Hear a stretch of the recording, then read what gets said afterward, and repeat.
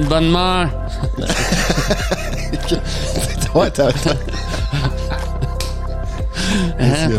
C'est assez de bonne mort, tu penses? Bonne mort, le gars! Mais Steph, il est de même des fois. Ouais, C'est pas comme vous autres, public. Des pics de... Des pics. Ben, nos médicaments, ça dépend. Ça dépend. Quand je les prends pas, j'ai des pics. J'ai des pics. On a une bonne mort, câlisse. Non. Ouais. Ben sinon, à part de ça, bienvenue au laboratoire d'idées, tout le monde. Pour une combienième fois? 23. C'est le 23e? 23e épisode. Oh. Ça, c'est sans compter... Saison 1? Saison 7. Non, mais mettons, on met ça sur saison 1, puis un moment donné, on arrive, on tombe en saison 2, puis il va y avoir plein de nouveautés. Ben, c'est parce que là, j'aurais peut-être starté une saison 2, mettons, au mois de janvier. Je l'ai pas fait. Ouais, non. Non. On est producteur, fait qu'on peut décider. Non, il n'y a pas de saison, là. non, vous autres, c'est... Vous nous prenez comme on est. Ouais, ça part à 1, puis ça finit à l'infini. Ouais. C'est ça? Ouais. Exact. Une infinité de podcasts. C'est ça. Nous autres, on est comme l'univers. Infini. On n'est pas sûr encore. On a des doutes. Il y a peut-être une fin, hein? T'sais. S'il y a un début, il y a une fin. Oh. Hey, c'est digne. J'ai un déjà... grand. Ouais, mais j'ai mal à la tête. T'as mal à la tête, hein, je pense. Quand je réfléchis trop. Oui, tu le sais, David. Les on te l'a migraines. dit. Ouf. Les migraines que je fais. Mais c'est ça, bienvenue tout le monde, comme d'habitude, au laboratoire d'idées. Et encore merci, comme d'habitude, tout le monde. Ouais. Ben oui, merci. On vous aime. On s'aime? On vous aime. Ah, vous aimez? On s'aime aussi. On s'aime. Ben ouais. Non, mais tu sais, Définitivement. c'est une chance qu'on sort. On n'a pas une tonne aussi. Ouais, on devrait. Nous autres, ça serait une chance qu'on vous a. Ouais, c'est ça. Ouais. Ça nous encourage à... Nous autres, dans le podcast, on n'a rien. On n'a rien, hein? Non. On est mort. Moi, c'est divan, journée longue. Ouais. Avec Doritos, Pepsi. Oh. Ça te scrape rapidement une santé, je te dirais. Ben, C'est d'après comme... moi, t'as un type 3, là. C'est un espèce... Diabète. Ouais. Ouais. Pas un... Tu sais, je dirais pas suicide, mais quand même. Non. Ah non, on dira pas ça, on va... Oh, non. Ils vont nous envoyer... Ben, voyons. C'est un cri à l'aide. Qu'est-ce qui se passe avec David et Stéphane?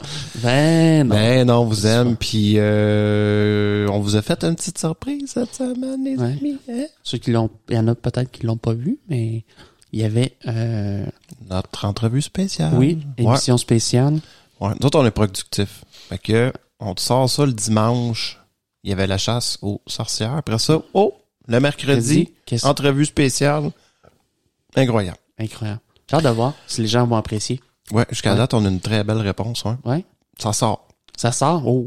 Ouais. Oh. Ouais. Ça, on aurait 10$ par écoute, là. Yeah. Penses-tu qu'ils ont ça sur Spotify ou pas 10$ par écoute? Rogan? Ouais. Ouf. Mettons 10$ par écoute, ça veut dire s'il y a 1 million d'écoutes, il reçoit 10 millions? Pour le podcast? Ouais. Ouf, non. Plus? Non, ça doit être comme les artistes, là. Ça se fait exploiter, là. Ouais. Spotify, c'est 0,001 cent par écoute, probablement. Okay. T'as 1 million d'écoutes, tu reçois un chèque de 110$. OK. C'est... Pour vrai? Ouais. Non, ben là, j'exagère peut-être pas 0,01, mais en tout cas, s'il y a des auditeurs qui connaissent les taux d'argent donné aux artistes sur Spotify, c'est assez ridicule. Sauf que, tu sais, si tu cumules sur Spotify, sur Apple Music, tu fais la somme de tout ça, en plus de, tu fais des shows que t'as sur YouTube, puis que, tu sais, ça finit par être conséquent, j'imagine, la somme. Mais c'est pas Spotify qui va te faire vivre, mettons. Mais on n'est plus à l'époque que tu vends des CD. C'est ça. C'est ça. Puis ça fait du cash, là. Tu peux. Société de pauvres. Non. Mais sinon, encore merci, comme d'habitude, à France. Oui. Belgique. Oui. Suisse. Il y avait Algérie. Oui, Algérie, quelques Algériens, oui. J'ai revu ça, puis bon, encore nos amis, les Américains. Comme d'habitude. Étonnamment. Oui. Canada, ben là. Québec, sûr, c'est... Nous autres, Patriot. D'ailleurs, on a 3 jours de congé en fin de semaine. Ouf. Hein, on va faire du hamac, là. Oh! T'as ça un hamac? Ton hamac chez vous? Non. Ouais? Non? Ah. Non. Non, mais à partir de ma piscine, je pense. Oh, ouais. Bonne... Ouais, parce que là, il y a des affaires mortes qui flottent dedans. ouais. Sinon, ta semaine, pas peur? Ouais. Pas pire. Ouais. Ouais. Diabète va bien? Le diabète va bien? Oui. Descendu de type 1? Ouais, non, c'est ça. Mais non, quand t'es type 2, tu peux plus... c'est irréversible, type 1. Tu peux le contrôler en étant sage, en mangeant. Mais c'est pas vrai, tout le monde. Non. Stéphane n'est pas diabétique. Je ne suis point diabétique. Non, c'est ça. Mais sinon... Qu'est-ce que tu nous parles de sujet du jour, toi, David? T'es cœuré, c'était... T'es cœuré? Ouais. Il va falloir que tu te forces, mon homme. Moi, je vais parler du tic-tac-toe. Oh! Le jeu. Où a été inventé le tic-tac-toe? Vous allez capoter. Que si c'est le moindrement intelligent, il n'y a jamais personne qui gagne. C'est le jeu. Le jeu de... Inventé par personne. Oui. Non, mais à part ton petit neveu de 2 ans tu sais abattre qui? Ben, moi, je bats mes 3 enfants, là. T'es bas encore à cette... Ouais. Ben là, j'ai bas au jeu, là. Oui, au jeu. Pas dans la ben vie. Non. Ça va les lettres. C'est comme le gars, ça, c'est, moi, je touche pas aux enfants, mais juste une fois, c'est arrivé. Tu sais, là. Ah oui, au chalet. Au chalet. C'est une bonne idée d'en parler, le gros. J'ai jamais touché à mes filles. Sauf une fois au chalet. Ouais. Il est comme fait de la prison. C'est comme incriminé lui-même. C'est bon, c'est tant savoureux des histoires de même, hein. Pas tant. Non. Non, mais savoureux d'imbécilité de la personne, tu sais, c'est vrai. Lui s'est dit, le monde va penser que ça compte pas. Il s'est vraiment dit ça dans sa tête. La caméra qui est là avec le micro devant moi. Il s'est dit. Ils le publieront pas. Non, c'est ça. Il s'est dit, c'est une bonne idée que j'en parle. Il me semble le monde ils vont l'accepter. Écoute, une fois. Une fois, c'est quoi dans le... Écoute. C'est ça.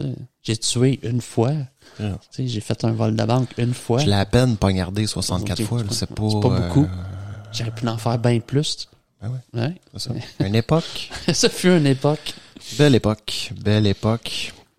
Mais sinon, non, Steph, je vais te parler, je te parle. Tu me disais d'un documentaire? Ouais.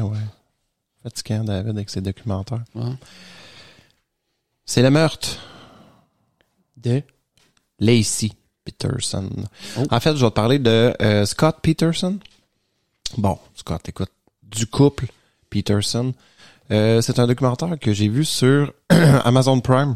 OK. C'est un documentaire en 4 parties, si je me trompe pas, 4 ou 5 parties. Bon.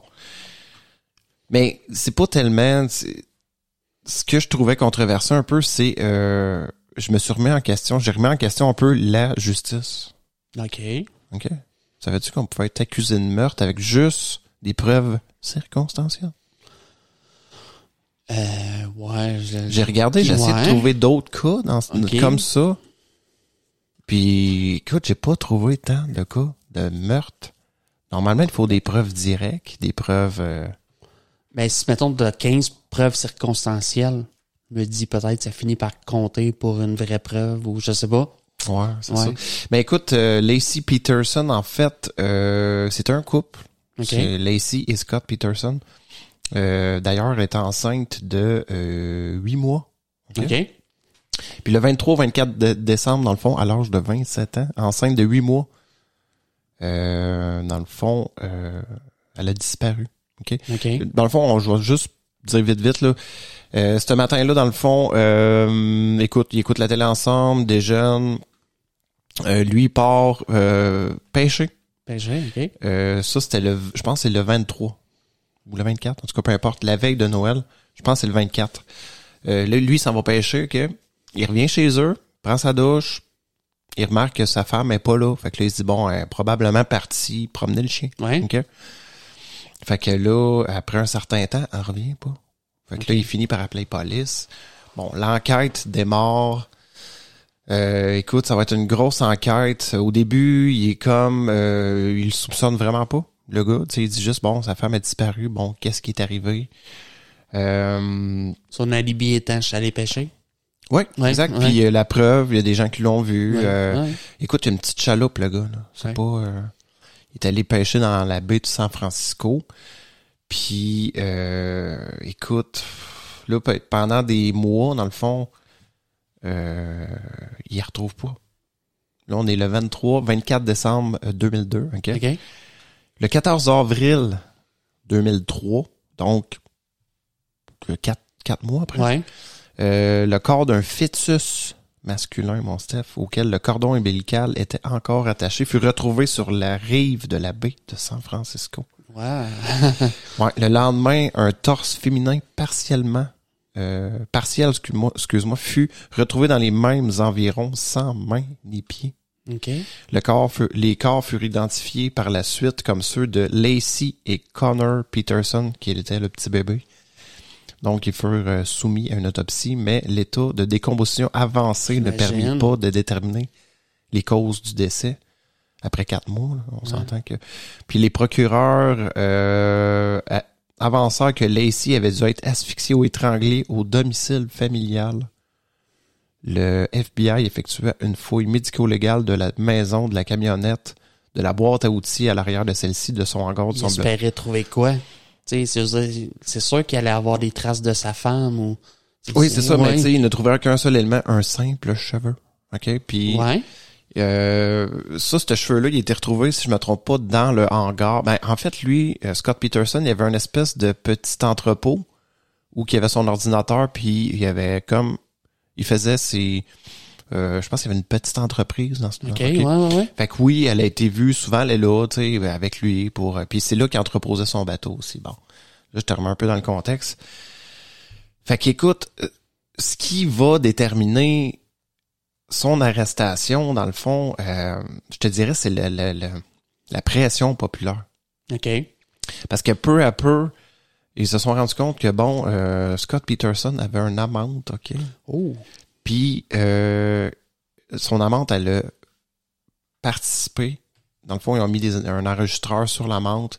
Fait que là, ils ont vraiment vu, chaque fois que Scott Peterson appelait son amante, même si sa femme venait de disparaître, il semblait pas peiner. Ouais. Puis le gars, quand tu le vois en entrevue, ça a l'air d'un gars assez stoïque. Tu sais, quelqu'un qui a comme pas d'émotion. Ouais, peu importe, là, oui. C'est ça. Puis je te dirais que son procès, ça a été la plèbe qui a décidé de... Parce que, écoute, c'était juste des preuves circonstancielles, mon Steph. Écoute, il y a aucune preuve, là. Ouais. Mais le jeu les a quand même admis.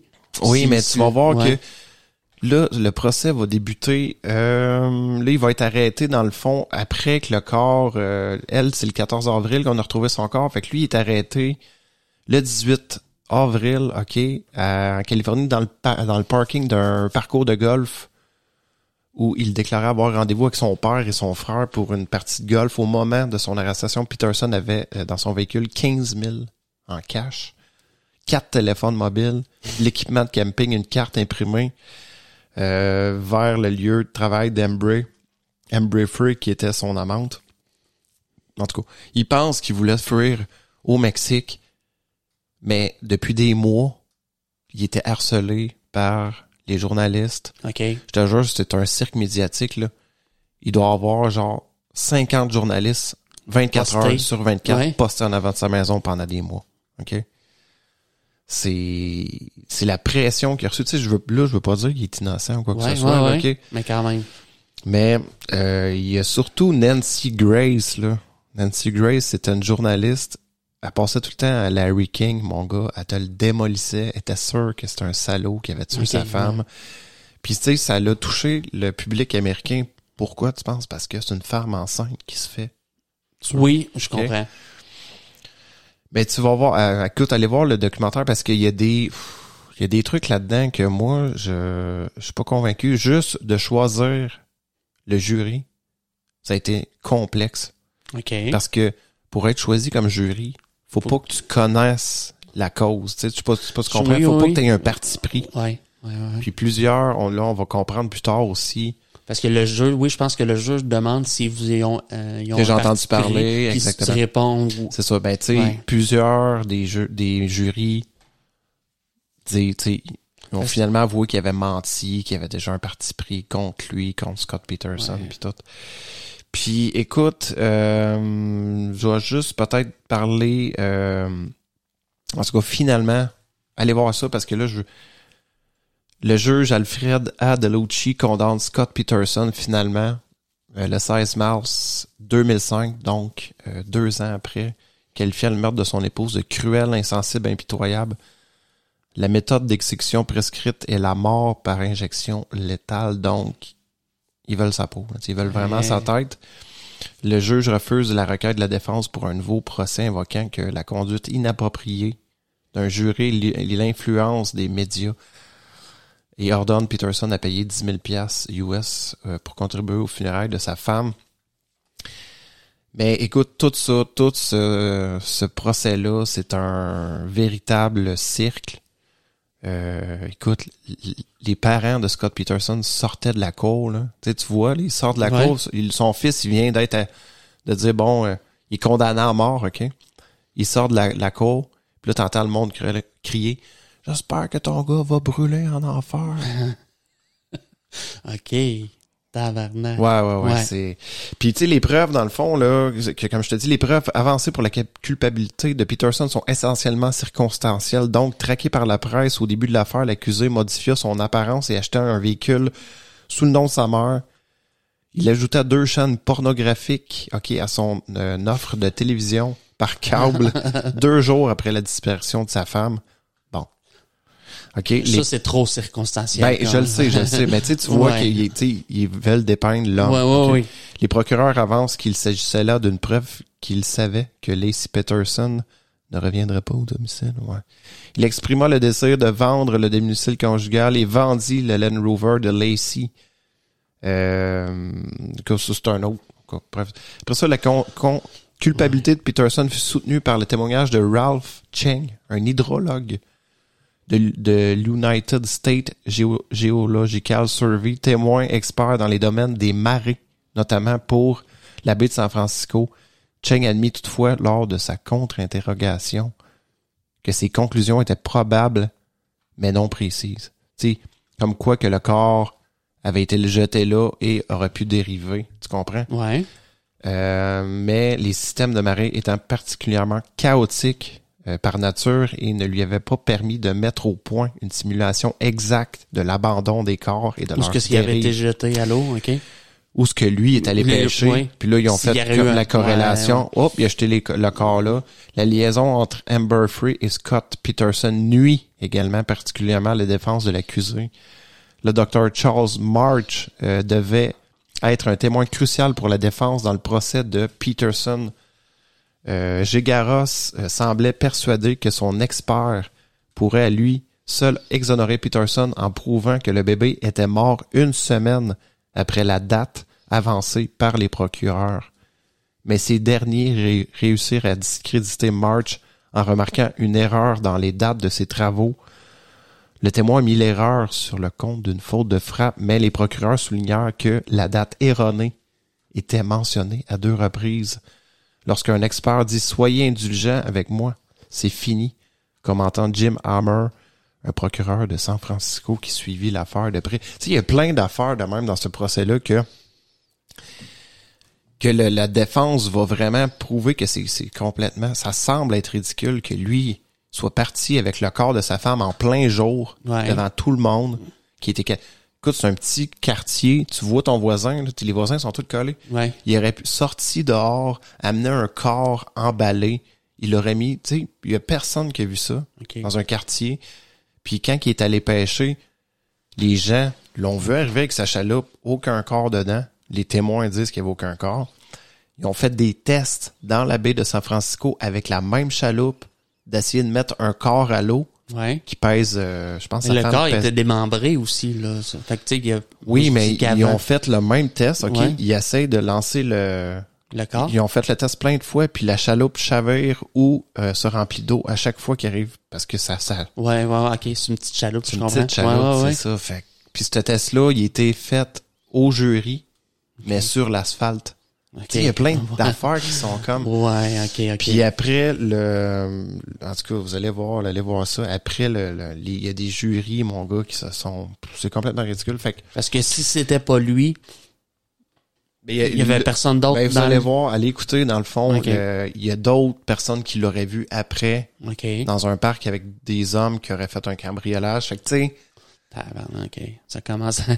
Parce qu'il y a eu un cambriolage la journée même, il y a eu ouais. des témoins, Wow. comme quoi qu'elle tu sais, fait que tu sais, est-ce que c'est lui? Oui, non, c'est un mystère. C'est un mystère, mais je te dirais que les Américains, la plèbe a été particulièrement violente et les journalistes faisaient son procès à chaque jour. Ben, je pense que c'est pour ça un peu que ça a dégénéré. Ça a dégénéré, c'est sûr. Mais là, écoute, ça fait déjà, je pense, 17-18 ans qu'il est en prison. Non, moins que ça, ouais. 18 ans, je pense qu'il est en prison, puis... Il attend son injection? Non, ils ont annulé. Ah, ouais. Ils ont annulé sa peine de mort pour la transformer. La commuer, exactement, en peine... À vie? À vie. OK. Mais... Une vraie vie? Une vraie vie. Tu sais, aux États-Unis, une peine à vie... 25 ans? Ouais, mais tu sais, ils font l'addition, là. Bon, 50 ans pour la femme, puis 125 ans pour l'enfant. Ouais. Fait que t'as 175 ans de prison. Ouais, là, je dis ça de même, tu sais, ouais, comment c'est. Oui. Les peines sont cumulables. Contrairement ici au... Parce que tu fais ta plus grave. Je le sais pas. Ouais. Dépendamment, là, des chefs d'accusation. C'est ça. Mais, écoute, allez voir ça, The Murder of Lacey Peterson, c'est sur Amazon Prime. C'est quand même incroyable. Je suis pas du genre à triper tu sais, j'aime le true crime. Mais celle-là, écoute, écrivez-nous parce que je veux savoir ce qu'est votre avis. Okay. Moi, écoute, je sais pas trop quoi en penser, mon Steph. Toi? Est-ce que le monde a accès à Prime partout? Oui, hein, ça doit être assez... peu importe nos auditeurs, ils doivent avoir ça dans leur bout de pays. Ben, je pense que oui, écoute, Prime, Amazon, ça, c'est Bezos? Jeff Bezos? Mr. Bezos? Après moi, il a mis ça mondial. Il a mis ça en mondial. Hein? Ouais. Bon. Il est pauvre, lui. Très. Ouf. Quoi, 2-3 maisons, pas mal? Ouais. Dans chaque pays. OK. Ouais, probablement. Exact. Bon, ben, c'était juste ça. Je sais que c'est un peu long, mais c'est un sujet passionnant. Allez voir ça. The Murder of Lacey Peterson sur Amazon Prime. On se revoit-tu après, mon Steph? Yes, sir.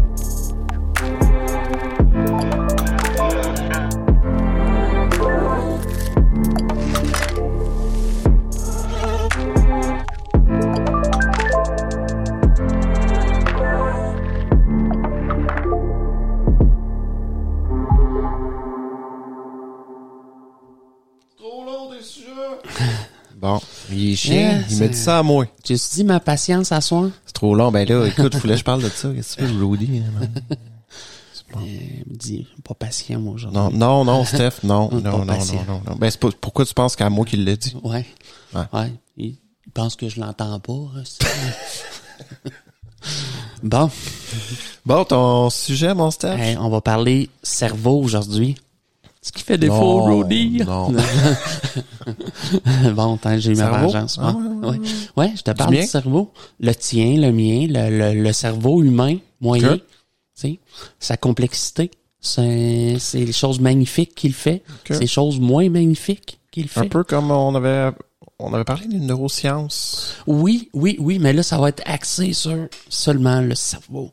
Pour, tu sais, le fameux, on utilise 10%. C'est-tu vrai? C'est-tu pas vrai? Ouais. On va aboutir à une réponse là-dessus. Est-ce qu'on peut avoir... C'est plus complexe que juste dire on utilise 10% de notre cerveau, là. Des pouvoirs magiques? Oui. Non, sans pouvoir magique, par exemple. On va... Là, c'est ça, au cerveau. Ouais. L'organe. Ouais, c'est l'organe. OK. Je vais commencer, David. Déjà observé chez les animaux de laboratoire et par hasard, l'année dernière, chez un patient mourant, des médecins de l'Université du Michigan ont à leur tour observé les mystérieuses ondes gamma produites par le cerveau au moment de la mort. Hein? Oui. Est-il possible que le cerveau reste actif alors que nous mourons? Les ondes gamma? Oui, des ondes gamma. C'est des ondes. Ouais, ok. Je savais pas que le cerveau...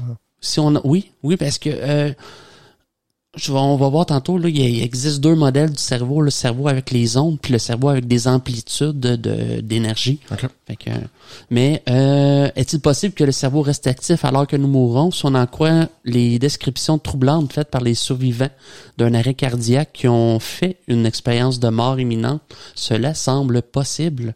En mars 2022, des scientifiques avaient enregistré un sursaut d'activité cérébrale chez un patient de 87 ans en train de mourir à l'hôpital. Un pic d'ondes gamma produite par le cerveau mourant et privé d'oxygène. C'était la première fois qu'on enregistrait l'activité cérébrale pendant la mort. Ça veut dire que ça se passe, il y a quelque chose qui se passe quand même après. Oui, là. c'est que tu vas voir, là, les organes meurent peu à peu. Ouais. Sauf que le cerveau réussit à survivre même s'il n'y a plus d'apport en oxygène pour fonctionner. C'est ça qu'il disait, hein, que le cerveau survivait un certain temps après la mort. Voilà, ouais. Okay. Fait que ça remet en cause, vraiment, là, tu sais, quand on déclare quelqu'un de mort, cliniquement mort, tu sais, c'est ça, c'est touché. Ouais. Récemment, des médecins de l'Université du Michigan aux États-Unis ont fouillé les archives médicales de l'unité de soins intensifs neurologiques à l'hôpital rattaché à l'université pour essayer de retrouver le même sursaut gamma observé l'année dernière. Okay. Ils ont trouvé le dossier de 4 patients qui sont décédés d'un arrêt cardiaque ou d'une hémorragie cérébrale alors que l'on monitorait leur cerveau par électroencéphalogramme. Pour 2 de ces patients, les médecins ont identifié le même sursaut mystérieux, donc gamma. OK. Ouais. OK. Ces ondes ont été émises dans un hotspot situé au niveau du carrefour, c'est une temporo-parieto-occipital. Là. Ouais, je vais t'expliquer tantôt c'est où un peu. C'est où? Tu sais c'est où? C'est le carrefour? Ouais, le carrefour temporo-parieto occipital traite des informations sensorielles, auditives ou visuelles, Okay. ce qui pourrait expliquer pourquoi les témoignages d'expériences de mort imminente sont si détaillés et semblent si réels pour ceux qui l'ont vécu.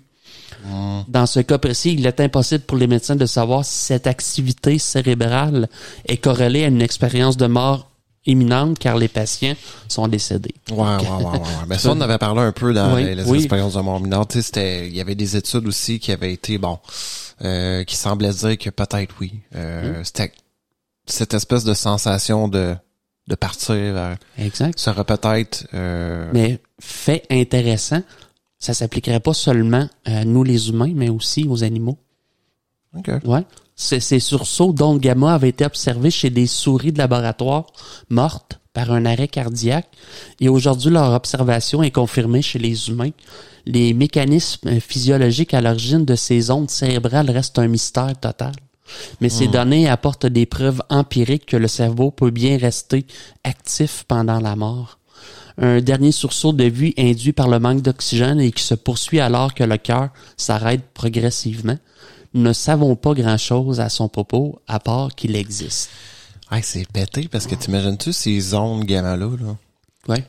Là, on dit, ça dure le temps qu'il n'y a plus d'activité cérébrale. Là, après ça, ces ondes gamma-là sont plus détectables. Ouais, je pense, si je comprends bien, c'est quand l'ensemble du corps est mort, ou pendant que les organes sont en train de mourir et de lâcher un à un. Ils ont un pic d'énergie, d'ondes gamma que le cerveau émet à ce moment-là. Okay. Fait que donc, malgré le manque d'oxygène, il y a comme un boost qui se produit dans le cerveau, boost d'énergie qui booste l'expérience personnelle des personnes, ce qui ferait en sorte parce que ça touche des régions les auditives, visuelles, les sensations. C'est ce qu'il disait aussi. C'est ça. Fait que ça module un espèce de scénario de mort imminente dans la tête. Fait que, mais ça serait mais ça explique pas la décorporation, tous ces trucs-là. Pourquoi les gens, sont voient la même chose. Ouais. On reste des humains, toutes nous autres aussi. Tu sais, je veux dire, c'est ça. Ouais. Je te fournis une expérience scientifique là. C'est exactement. C'est ça. Exactement. Ouais. Il y a parfois des coïncidences que l'on peut que l'on peine à qualifier, et celle que nous racontent aujourd'hui des neuroscientifiques de l'Université de Louisville est clairement l'une d'elles. Depuis plusieurs jours, ils surveillaient par un électroencéphalographie l'activité cérébrale d'un patient épileptique, un patient âgé de 87 ans qui soudainement a subi une crise cardiaque et est décédé. Coïncidence malheureuse pour le patient, mais heureuse pour la science, car les chercheurs ont ainsi eu la chance d'enregistrer 15 minutes d'activité cérébrale au moment du décès, une première. Ce qu'ils ont enregistré 30 secondes avant que le cœur s'arrête et 30 secondes après. Surtout, c'est une activité accrue des ondes cérébrales que les neuroscientifiques qualifient d'ondes gamma. Fait que ça répond à ta question de tantôt. C'est avant, ça commence avant. Et ça se continue après. Oui, exactement. OK. Mais où vont ces ondes gamma? C'est plus comme ton téléphone. Ton téléphone, on émet des ondes. Puis il faut juste que tu aies le bon récepteur pour les détecter. Mais imagine-toi, mettons, que quand on meurt, tu sais, peut-être ces ondes gamma-là, résiduelles, hein, tu sais, mettons, tu sais, est-ce qu'ils survivent ou ils sont dispersés dans sont dispersés? Oui, non, mais c'est ça. Oui. Est-ce qu'ils vont rejoindre, tu sais, comme tu sais, je sais pas. Ouais. OK. Est-ce que c'est une sorte, est-ce que ces ondes, c'est une décomposition de l'âme qui se transforme en ondes et qui se... Ben, je sais pas, j'essayais de voir, c'est spéculation, bien sûr, là, mais, ouais. Je sais pas. Tu sais, comme qu'on disait qu'on était de la matière pis tout, je me disais, est-ce que ces ondes gamma-là, c'est une forme de, est-ce qu'on rejoint, m'amener je sais pas, c'est bizarre. Ouais. L'énergie, c'est des ondes aussi, tu sais. Des ondes électriques, des ondes. C'est ça. Tu sais, le modèle ondulatoire puis le modèle corpusculaire de la matière, c'est un peu ça, là. Bon. C'est que finalement, il y en a qui disent que finalement, toute notre réalité, ce n'est que des ondes. Exact. Oui. Ouais, exactement. C'est ça. Puis est-ce que, l'esprit humain, non, c'est ça, j'essaie de voir, par rapport aux expériences de mort imminente, sans tout expliquer, tu sais. Ouais. Juste par les ondes gamma qui ferait peut-être un effet de décorporation ou... Oui, non, c'est ça. Je pense qu'on peut peut-être trouver l'explication scientifique. À part ça, je sais pas. Est-ce qu'il y a plus à aller chercher ailleurs? Tu sais, c'est ça. Comment qu'on peut voir les gens autour de nous, comment ils sont habillés, de voir les... pendant qu'on est mort. C'est ça qui est quand même étonnant, mettons. C'est là que ça peut pas... qu'il y a quelque chose que la science explique pas non plus, là. Exact. Ouais. C'est ça. Okay. Mais je pense c'est quand même intéressant qu'ils ont réussi à mesurer ça. C'était la première fois qu'ils voyaient ça, des ondes gamma. Oui, parce que c'est quand même des circonstances où ce que la personne décède pendant qu'elle est en train de passer un électroencéphalogramme. Exactement. Tu sais, à part pour le monsieur de 87 ans qui était épileptique, on peut comprendre que pour ses soins, il avait besoin d'être branché, fait que ça a été vraiment l'occasion. Mais c'est ça, c'est plate pour lui aussi. Ouais. On s'excuse. Ouais. Merci, monsieur. Donc, ils ont réussi, c'est ça, à 30 secondes avant, 30 secondes après. Ouais. Puis ces ondes gamma-là sont connues pour intervenir au cours des phases de méditation, de récupération de la mémoire, de flashback ou encore de rêve. C'est le type d'ondes gamma.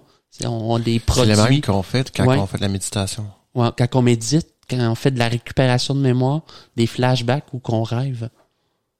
Oh. Ouais. Il y a gros des liens à faire, là. Oui, beaucoup, énormément.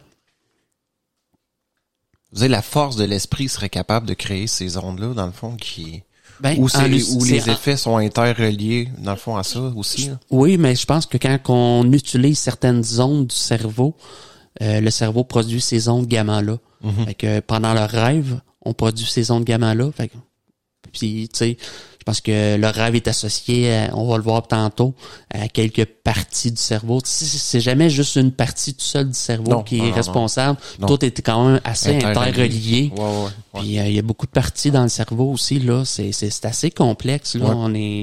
C'est là qu'on voit très complexe. Ouais.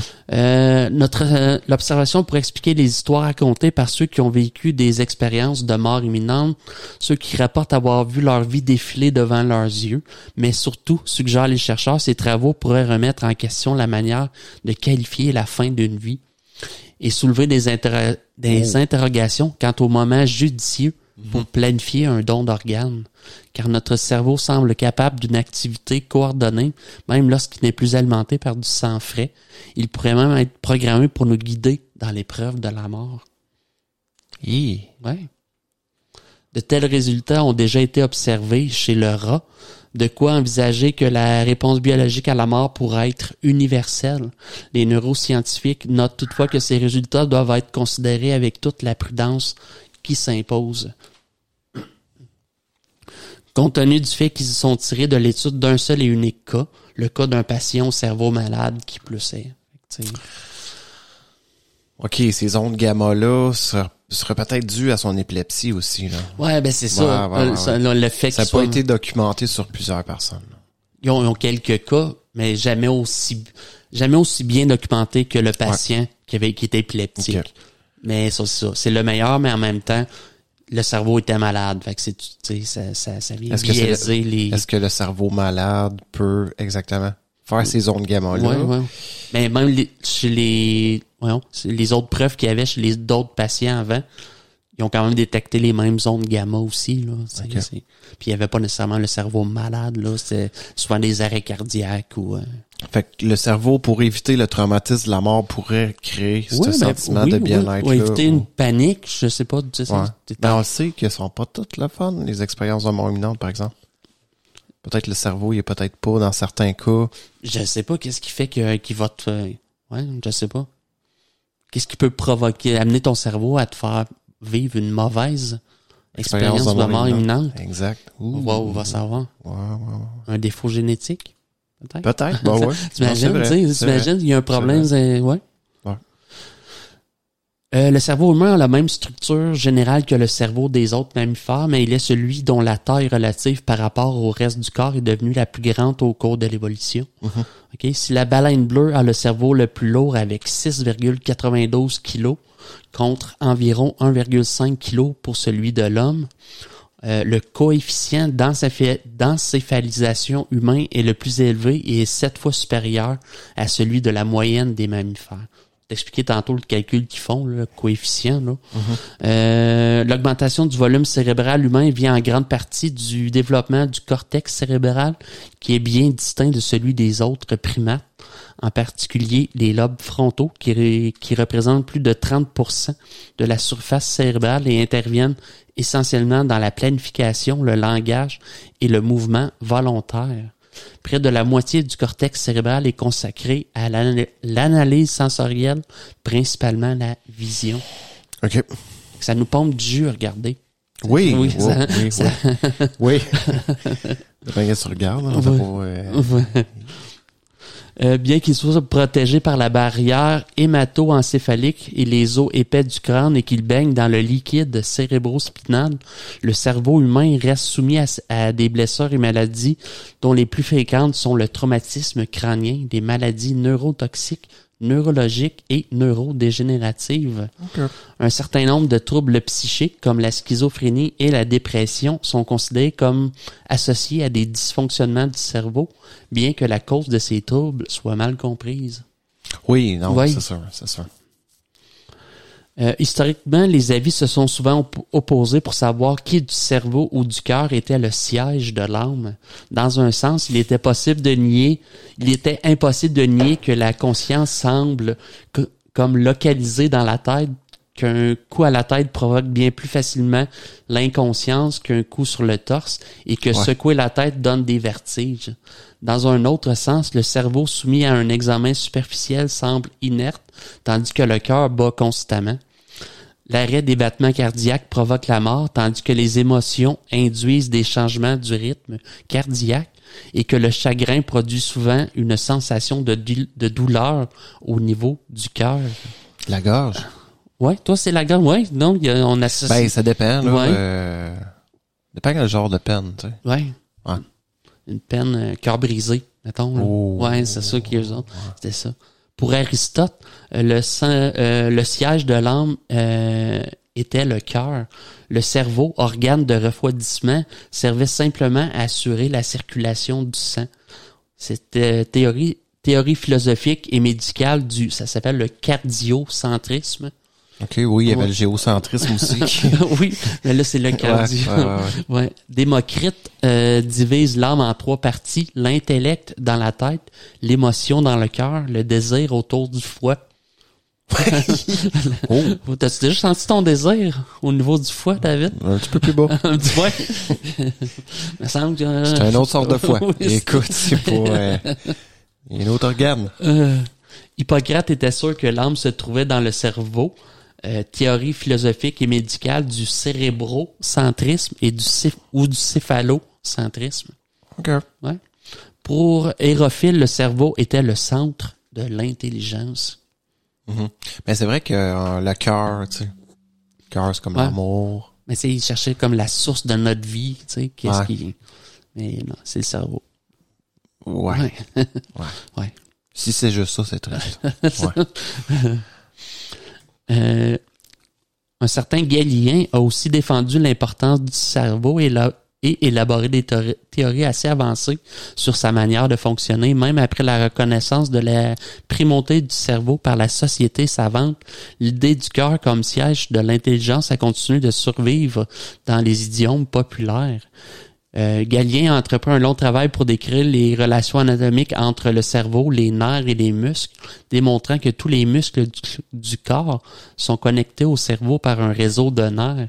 Il postulait que les nerfs activent les muscles mécaniquement en transportant une substance mystérieuse qu'il appelle le pneumopsychique, okay? Ou esprit animal. Oh. Ouais. Ces idées connaissent une relative renommée pendant le Moyen Âge, mais ne progressent pas jusqu'à la Renaissance. La Renaissance des études anatomiques détaillées résume et combine les idées de Galien avec celles de Descartes et ses successeurs. Comme Galien, Descartes pensait le système nerveux en termes hydrauliques. Il est convaincu que les plus hautes fonctions cognitives, le langage notamment, sont effectuées par une chose pensante non physique, mais que la majorité des comportements humains et animaux peuvent s'expliquer mécaniquement. Le premier grand pas vers la médecine moderne provient des recherches de Luigi Galvani, qui découvre qu'une décharge d'électricité statique appliquée sur le nerf d'une grenouille morte provoque la contraction de sa jambe. Frankenstein, là. Ouais. Il a fait... il l'a rabouté, hein? Ben, il savait, là. Oui. Il savait, là, que c'est sûr que électricité... Mais c'est vrai, oui, on fait des tests, hein. Avec l'électricité, pouf, oui. ça bouge. Ça va. Mais même mort, ça continue à transmettre aussi. Oui. Parce que je me rappelle, là, c'est pour faire la Renaissance, c'est là que les médecins, tu sais, ils prenaient des cadavres, faisaient des dissections? Ouais, complètes, là. Ouais. Mais je sais quand ils le font encore aussi dans les écoles de médecine. Oui. Mais... Tu peux le faire chez ton chum de gars. Non. Avec un bon bucket. Non.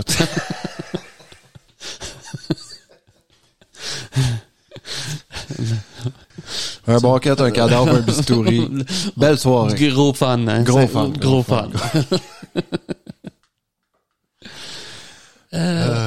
Au 17e siècle, Thomas Willis, père des neurosciences modernes, prend le contre-pied de la théorie dualiste de Descartes, privilégiant l'approche matérialiste grâce à sa description du fonctionnement des nerfs.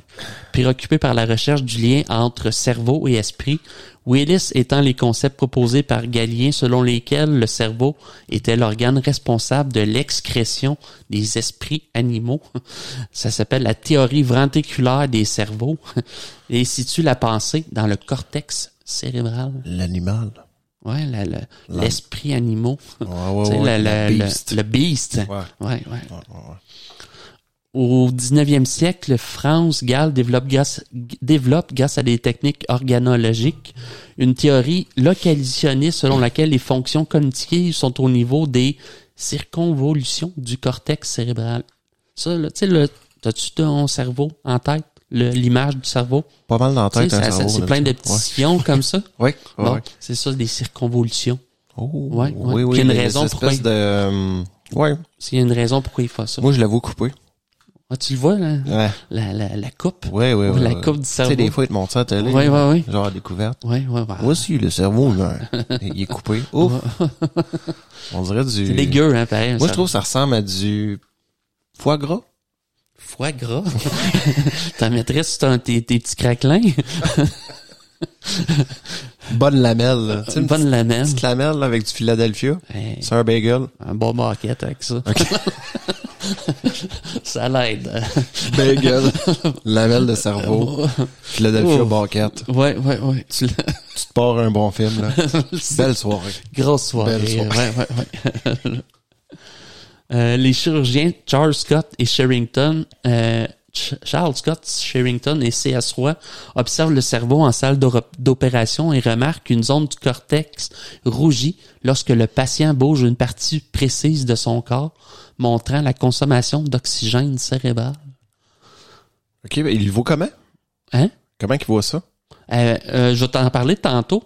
Avec des colorants, tu vas voir, ils ont des méthodes pour voir. Mais il faisait ça avec non, un avec cerveau. Avec un Oui, je comprends. imagerie résonance magnétique, IRM? je pense. IRM, exactement. OK, c'est bon, c'est bon. Fait que mettons, ils font faire des actions, puis là, boum, quand ça rougit, c'est OK, parce que je sais qu'il y a eu des tests, là, t'en venais à la boîte crânienne. C'est un peu comme dans Silence des agneaux, là. Ouais. Tu te rappelles? Non. Il coupe la boîte crânienne du gars, puis il enlève un petit morceau de cerveau, il fait manger. Oui, ça me voit, OK. Ouais.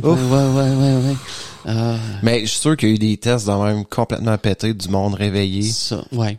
D'ailleurs, quand il opère le cerveau, faut pas oublier, souvent les patients sont pas... Pour savoir s'ils touchent une partie. Oui. Oui.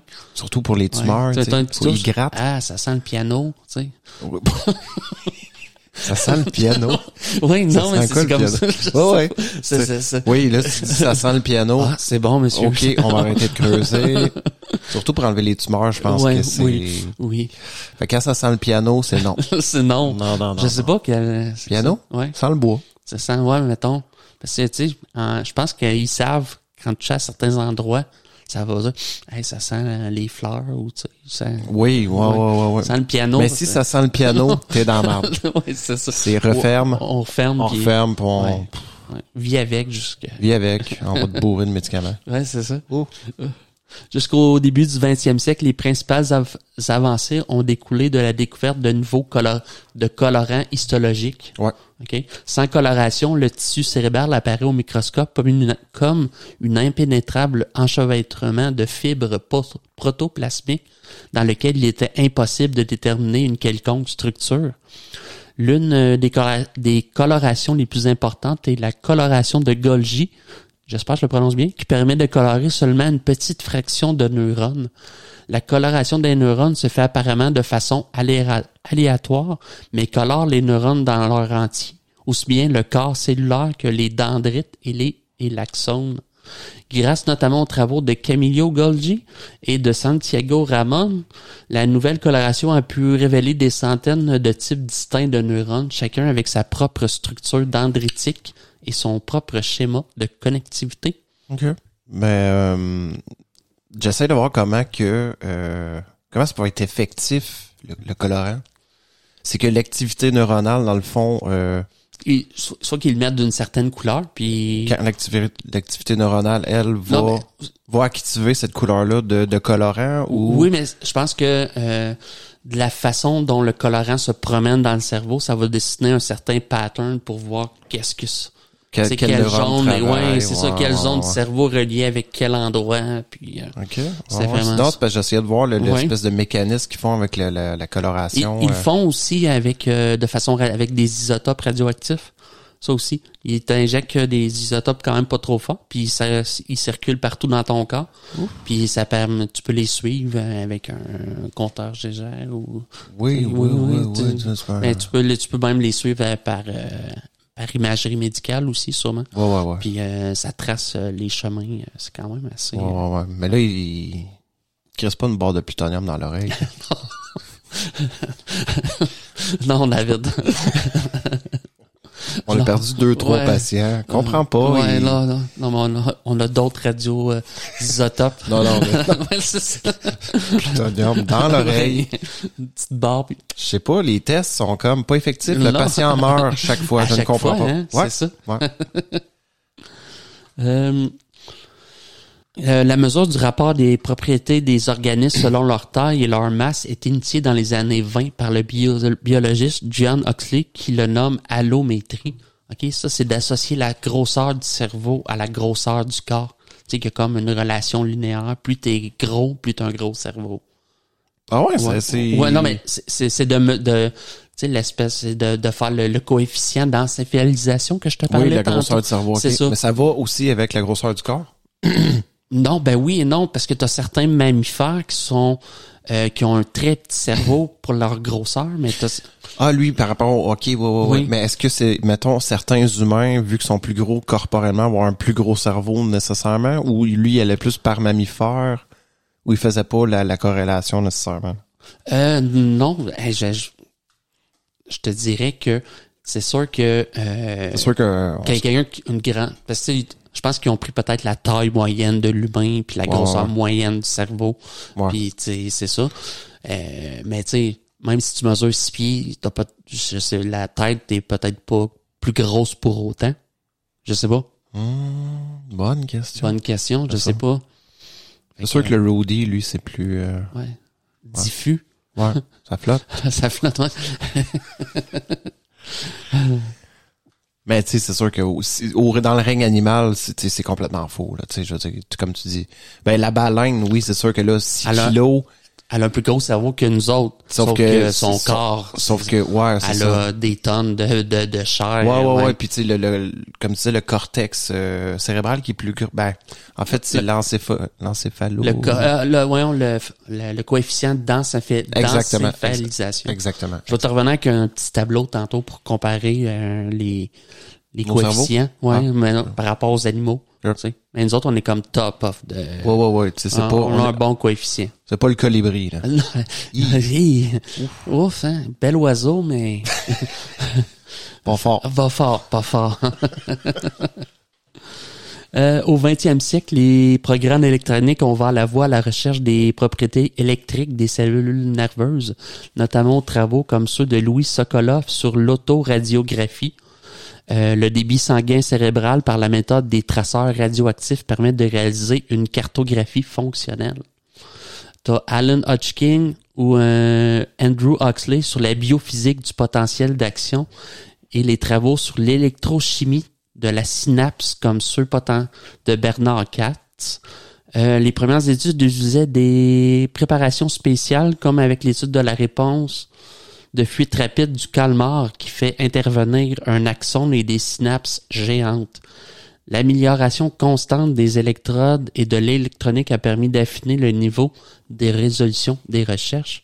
Ces études ont complété les planches anatomiques en concevant le cerveau comme une entité dynamique. Aux États-Unis, dans les années 90 sont déclarées décennies du cerveau pour commémorer les avancées de la recherche sur le cerveau et promouvoir les fonds pour les recherches futures. OK. Avec la décennie du cerveau. Hein. 90? Ouais. 1800 ou 1900? 1900. Ah, OK. Oui, 1990. Oui. Ça fait pas si longtemps, là. Non, c'est pour ça que les études sur le cerveau on est encore très loin. Très loin, ouais. Très, très loin en arrière, là. Donc, le cerveau d'un homme adulte pèse près de 1,5 kg en moyenne, généralement de 1,3 à 1,4 kg, ce qui représente environ 2% du poids corporel pour une personne de 60 kg. Il a un volume d'environ 1130 cm3 chez la femme et 1290 cm3 chez l'homme, bien qu'il existe des variations individuelles importantes. Rapporté à une taille et une surface corporelle identiques, les hommes ont en moyenne un cerveau 100 grammes plus lourd que celui des femmes, mais ces différences ne sont pas corrélées avec le quotient intellectuel ou d'autres mesures de performance cognitive. Mais non. Ouais, non. Le paquet de jokes qui nous vient en tête. J'entends ta blonde. Ah, c'est pas drôle, David! Ouais, ben, elle dirait, c'est prouvé scientifiquement que les femmes sont plus intelligentes que les hommes. Bon. On va y revenir là-dessus. C'est discutable. Non.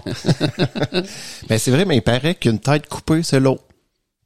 Ça doit quand même. Tu sais, ça a l'air de rien, mais une tête, ça pèse. De cerveau, ouais. Je me suis pas encore promené avec une tête coupée dans les mains, mais On demandera aux spécialistes, faites-nous en plâtre, tu sais, avec le poids, juste pour qu'on puisse s'imaginer c'est quoi une tête coupée. C'est ça. Tête coupée, un baquette.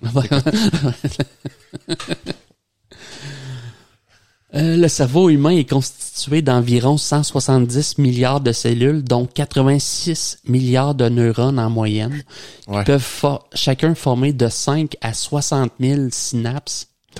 Okay? La forte myélinisation des axones permet d'accélérer la vitesse de l'influx nerveux qui se propage de 1 mètre par seconde dans un axone sans myéline à 100 mètres par seconde dans un axone myélinisé. 100 mètres secondes. 100 mètres secondes. La vitesse, le flow. Violent. Je sais pas c'est combien d'octets, là.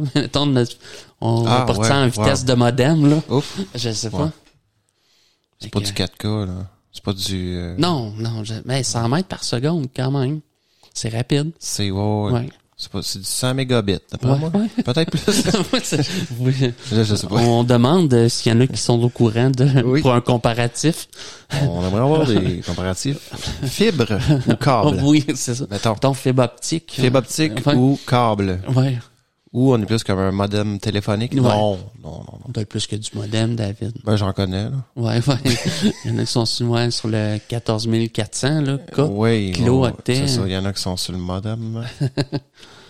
Le cerveau humain, partie la plus proéminente de l'encéphale, est situé au-dessus du cervelet et du tronc cérébral. Il comprend 2 hémisphères cérébraux, formant avec des structures associées le téléencéphale et le diencéphale constitué des thalamus, hypothalamus, épithalamus et sous-thalamus.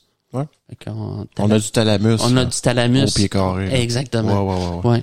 L'encéphale humain possède la même structure que celui des vertébrés, avec certaines régions divergentes comparées à d'autres espèces. Le cortex cérébral, l'amygdale, le thalamus et le cervelet. La neuroanatomie le divise en 6 régions principales, définies sur la base du développement du système nerveux à partir du tube neural. Le téléencéphale, le diencéphale, le mésencéphale, le cervelet, le pont et le bulbe rachidien. Le pulpe? Ouais, non, c'est ça. Non, c'est le bulbe. Le bulbe rachidien, oui. Chacune de ces régions possède une structure interne complexe. Certaines régions du cerveau, comme le cortex cérébral ou le cervelet, sont formées de couches formant des replis sinueux, les circonvolutions cérébrales, qui permettent d'augmenter la surface corticale tout en logeant dans la boîte crânienne. Fait que c'est un peu comme, tu sais, quand tu fais la vaisselle avec ton verre, tu l'essuies. Tu plies tout ton torchon pour le rentrer dans... Ouais, ben c'est... Tu sais, tu te rends compte que ton torchon qui est grand, il rentre tout dans ton verre. Exact. C'est pour ça que le cerveau fait ça. Exact, c'est ça. C'est bon. C'est comme les intestins. Oui, ben voilà. Ouf. Oui, ils sont longs, là. Tu sais, ils sortent 6-7 mètres d'intestin. Je sais pas. D'après moi, c'est une bonne corde à danser, d'après moi. Ouais. Parce que, ouf. Une corde à danser, oui. Ouais, sortir ça doit pas être beau. Tu sais, dans le Moyen-Âge, là. Ouais, carrément, oui. Les tortures du Moyen-Âge. Il attachait un petit bout autour d'une espèce de broche qui tournait. Oui. Puis il tournait ça peu à peu. Ouf. C'est un michoui. Le michoui de l'intestin. Exactement, ouais, exactement. Ouais. Tu sais, on avait notre cerveau, justement, dans le Moyen-Âge, là. Ouais. On a développé des techniques de torture incroyables. Oui, hein, quand même. Hein. L'écarteur, tu te mourir écartelé. Oui. Tu t'attachais les 2 mains, les 2 jambes, puis chacun des chevals partait dans sa direction. Ou assis sur un pic avec attaché avec des poids. Oh! Oui. Fait que là, peu à peu, tu t'enfonces. Par le... Oui. Oh! Dégueulasse. Ouais. Ouf. On va faire une émission spéciale sur les tortures qu'on va mettre 18 ans et plus. Il y a des trucs... Oui. Les autres régions du cerveau représentent des groupes de nombreux noyaux. Si des distinctions claires peuvent être établies à partir de la structure neurale, la chimie et la connectivité, des milliers de régions distinctes peuvent être identifiées dans le cerveau. Ouais.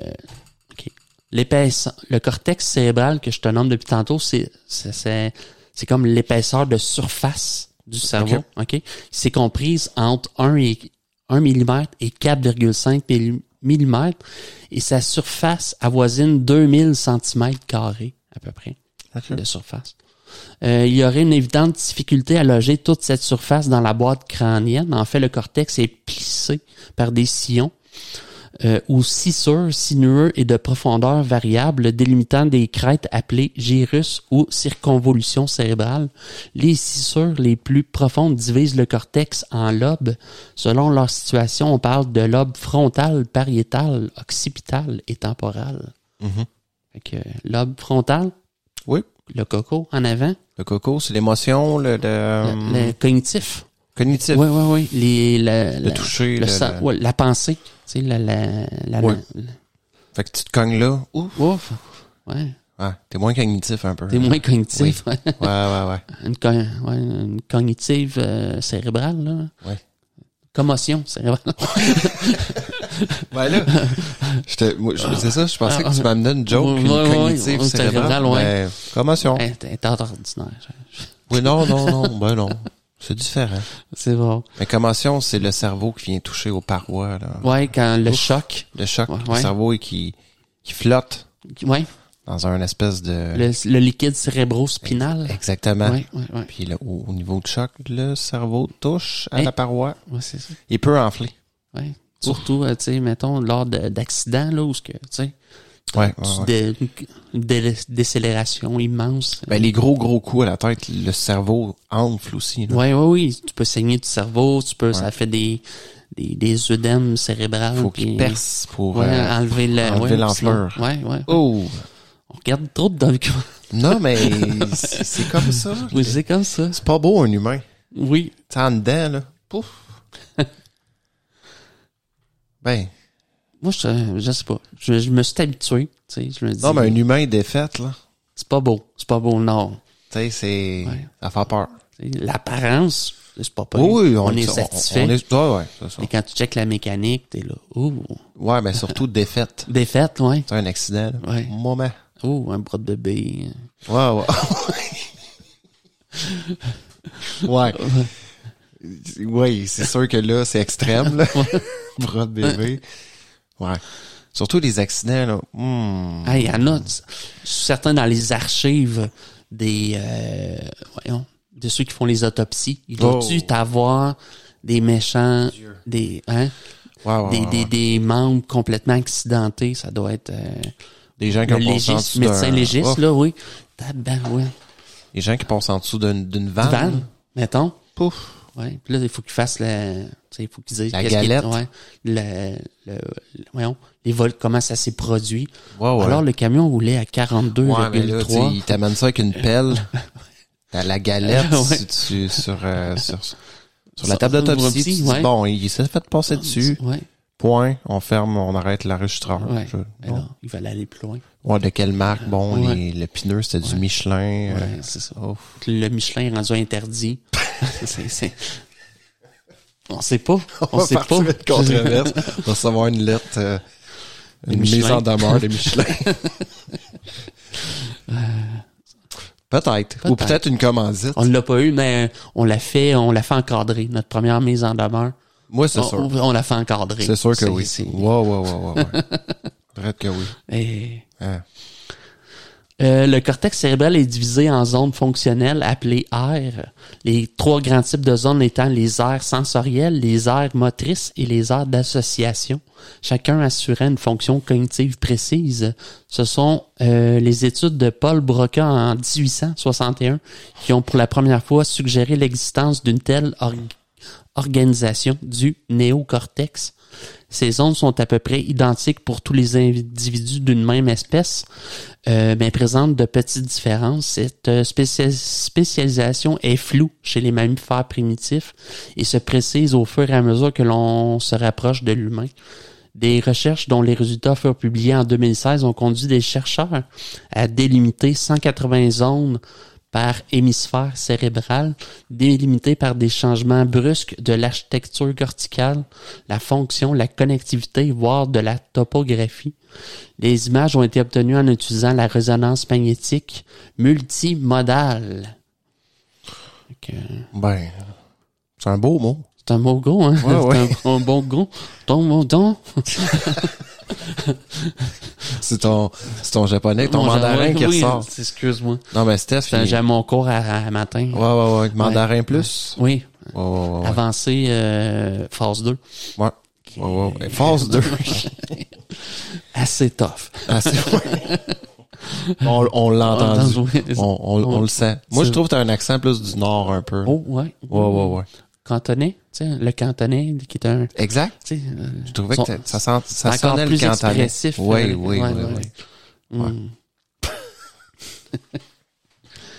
Mais tu sais, tout ça pour dire que tu sais, peu à peu, ils se sont rendus compte aussi que le cerveau, c'était pas juste une boule que l'émotion, puis tout se passe à la même place. Là, tu sais, ils se sont rendus compte, bon, certaines régions sont associées. Peu À peu, ils ont été capables de délimiter. Oui.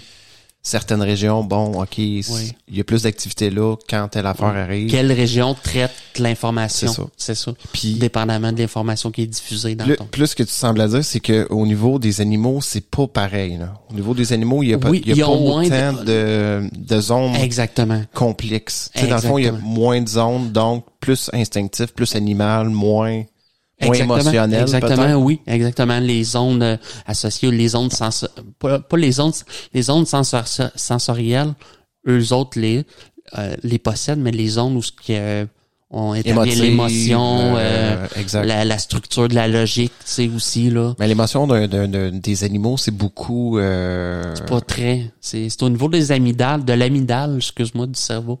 Et non les amygdales. Non, c'est ça. Non, c'est ça, juste pas créer. C'est ça, non. Moi, si j'en ai plus, ça expliquerait bien les affaires. Ouais. Il y a bien du monde qui a plus d'amygdales. Non, je les ai encore, c'est pas. Tu sais, il y en a qui se font enlever les amygdales. Ouais. Pas pourquoi? Ils s'infectent. Ben oui, mais qu'est-ce prend des Halls? Toi, tu te soignes aux Halls.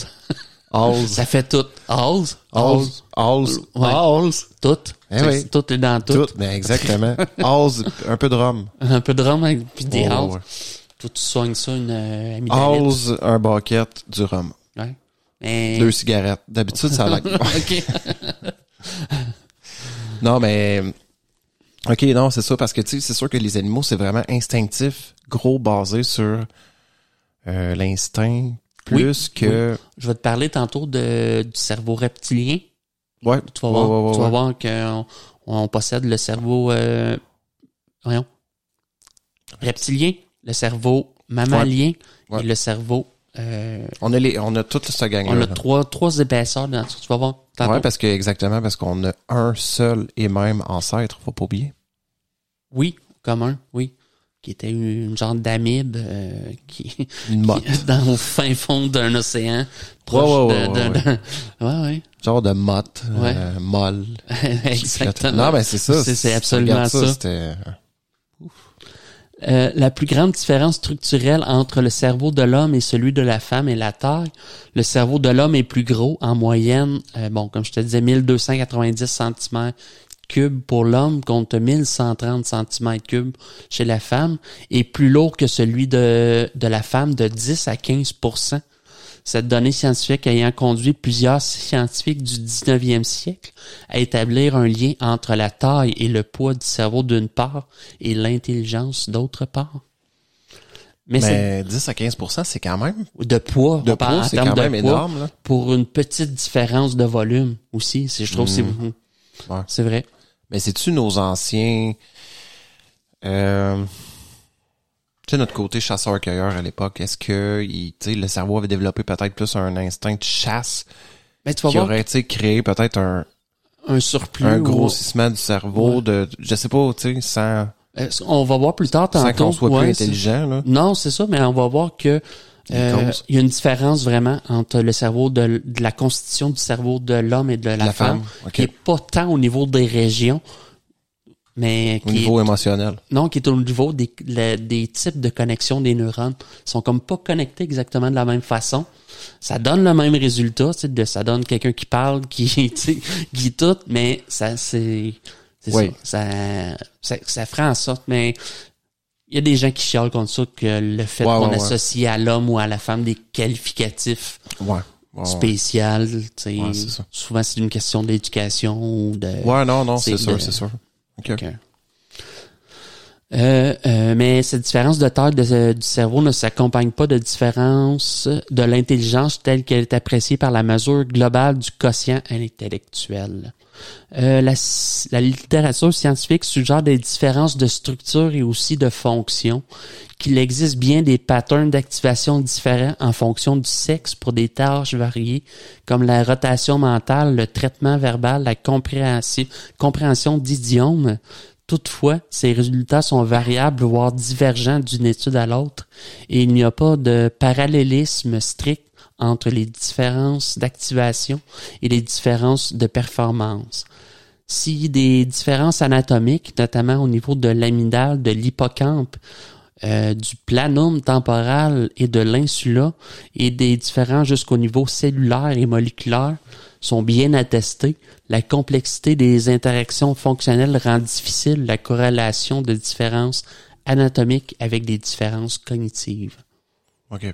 Fait que c'est ça. C'est différent, mais ça c'est pas une preuve de l'intelligence supérieure. Non, mais tu sais, ça, on le sait aussi, là. Oui. Mais sais-tu, est-ce qu'il semble dire qu'au niveau cognitif, ça serait différent pour les femmes? Oui, les femmes sont, tu vas le voir, là. Selon une étude en 2014, les cerveaux masculins auraient davantage de connexions internes aux hémisphères, tandis que les cerveaux féminins auraient une meilleure connectivité entre les deux hémisphères. Les auteurs en déduisent une meilleure prédisposition statistique des hommes en termes de coordination entre perception et action, et inversement, chez les femmes, une meilleure prédisposition à combiner raisonnement analytique et analogique. Cette étude a toutefois été critiquée pour mettre en avant des différences qui restent relatives sans les quantifier, et ainsi enfermer hommes et femmes dans des stéréotypes sexistes, opposant la femme multitâche à l'homme monotâche. Là, on a d'autres sortir ça. Toujours. Toujours, hein? Ouais. Ouais. Mais je suis quand même assez multitâche, tu sais. C'est peut-être mon petit côté femme. Oui, mais c'est... Tu sais, les femmes ont un petit côté homme. Oui. Mais c'est ça, c'est relatif, là, tu sais. Et des fois, je te dirais qu'elle est pas très multitâche non plus, là. On dirait que ça dépend des... tu sais. Du sujet ou pas ces stéréotypes sont largement repris dans des publications telles que les hommes viennent de Mars, les femmes viennent de Vénus. T'as-tu lu ça? Non, mais j'ai pas lu le livre. J'ai pas lu moi non plus. Je connais le livre. Ouais, clichés selon lesquels les hommes seraient plus agressifs et plus aptes à se déplacer ou à aller des cartes routières. Les femmes plus dans l'empathie ou plus enclines aux compétences langagières. C'est ça. Mais c'est vrai que côté route, là. Ouais. Ouf! Et les GPS pour ma blonde, là. Ouais. Même avec le GPS, c'est... Bon. Ah, non, ça... GPS, carte. OK. Même quelqu'un à côté qui dit tourne là. Oui, mais tu sais, c'est pas caractéristique nécessairement à toutes les femmes, là. Ben non. C'est juste qu'elle, même dans une ville que ça fait 40 ans qu'elle habite, elle se pire. Non, elle se perd pas, mais... prendre des chemins bizarres. Mais bon, là, ça dirait c'est discutable. Ouais. Bon, je la connais. Mais, livre culte, pour ceux qui veulent... les hommes de Mars. Oui, les hommes viennent de Mars, les femmes viennent de Vénus. Mais c'est quoi ce livre-là? C'est un livre du genre qui... sur le... C'est pour montrer la différence. Parce qu'on dirait qu'on vient comme de deux planètes différentes. On dit ça comme expression. Puis ça met en avant cette théorie-là qu'on vient complètement différent. Mais c'est vrai qu'on est complètement différent, là. Oui. Mais de moins en moins aujourd'hui, je pense. Ça, on est enfermé dans nos stéréotypes dans le passé que la femme a sa place tel endroit, l'homme fait telle chose. Ah oui, dans on ce a plus, c'est ça. Oui. On a plus. Mais ça reste que, tu sais, un homme et une femme, tu sais, je trouve qu'il y a quand même une différence dans la façon de penser, dans, tu sais. Puis c'est pas nécessairement, c'est pas au niveau, tu sais, c'est... Oui, mais je trouve que c'est des choses qui s'amenuisent avec le temps, je pense. Peut-être. Personnellement, oui. Ouais. Tu sais que c'est pas le gros gars macho puis la fille non. fancy, tu sais. Non, c'est ça. Je pense qu'on est plus là. Non. C'est vrai que les femmes sont peut-être plus, mettons, émotionnelles, plus à l'écoute de leurs émotions. Mais ça, c'est encore, tu sais, une des caractéristiques. Mais est-ce que c'est à cause de la place qu'on leur a donnée dans la société? C'est peut-être la place que nous aussi, on pense, bon, les gars, pas trop d'émotions. Faut pas trop montrer nos émotions. Exact. Là, c'est sûr, c'est différent. Mm-hmm. Ouais. Moi, je t'embraye une shot des fois. On peut en tant qu'homme, tu sais. Ouais. C'est ça. C'est du bien, là, tu laisses ça aller, là. Tu laisses ça aller. Tu morves un peu. Non, mais il faut morver des fois un peu. Ça fait du bien. Ça fait du bien de morver. Ouais. La neurobiologiste Catherine Vidal dénonce le neurosexisme de ces stéréotypes à travers de nombreuses études qui voudraient montrer des différences intrinsèques entre cerveau masculin et féminin. Okay. Elle privilégie les facteurs environnementaux aux facteurs innés, considérant que ces différences sont principalement dues à l'éducation et à la capacité du cerveau à se modifier en fonction de ce qui nous est appris. Ou plasticité cérébrale. Ouais. Au contraire, les chercheurs Franck Ramu et Nicolas Gauvry considèrent que la synthèse que fait Catherine Vidal des recherches scientifiques portant sur le cerveau et sur les différences entre les sexes est extrêmement biaisée, incomplète, et que les arguments qu'elle utilise ne viennent pas à l'appui de ses conclusions. L'homme a plus de liquide cérébrospinal et de substances blanches, qu'on appelle axones, et la femme a plus de substances grises, qui sont le tissu neuronal et les dendrites. OK, tu sais, eux, ils essaient vraiment de démontrer que scientifiquement... les cerveaux sont différents. Sont vraiment différents, là, tu sais. Fait que, tu sais, c'est pas une question de sexisme, là. Non. Fait que, tu sais, il y a peut-être un mécanisme qui est différent aussi dans la tête des femmes, là, de réflexion, d'émotion, tu sais. Oui. Tu sais, c'est prouvé scientifiquement que je pense que autant tu peux pas... Tu peux pas conclure de tout ça nécessairement, mais... Je pense que les deux sont différents. Oui, moi, je suis d'accord qu'il y a une différence entre les deux, mais je suis d'accord aussi qu'il y a une grosse partie qui est due aussi à l'éducation qu'on fait à la personne. Mais anatomiquement, dans le fond, si le cerveau est vraiment il semble un peu différent... Ouais. Bon, est-ce que c'est ça? Eux autres ont peut-être développé peut-être plus d'autres trucs que les hommes développent moins. Vrai peut-être. Dans la construction, dans la structure du cerveau. Dans leur façon de visualiser la vie ou, tu sais, C'est ça. Peut-être que le cerveau interprète différemment chez un homme que chez une femme. Ben, tu sais, sans que, tu sais, ça n'a pas rapport avec l'intellect ou quoi que ce soit, là. Tu sais, côté constitution, on est différent. Tu sais, je veux dire, ça reste un cerveau, oui, mais on n'a pas la même proportion de substances blanches, de matière grise, puis de matière okay. blanche, exact. Fait, est-ce que c'est ça qui donne le résultat de comportements différents peut-être chez l'homme ou la femme? C'est ça. Exactement. Mais c'est ça, c'est quand même controversé, là, j'imagine, là. Oui, de dire, ça semble être controversé. Oui. Est-ce que des fois les arguments féminisme ou les arguments autant du côté masculin, là, c'est que ça devient une interprétation, là. Si elle a dit ça, puis là, si les gars disent autrement avec... c'est que ça devient une guerre de mots, un peu. Oui, puis on finit par attribuer des comportements. Exact. Puis on est comme obligé.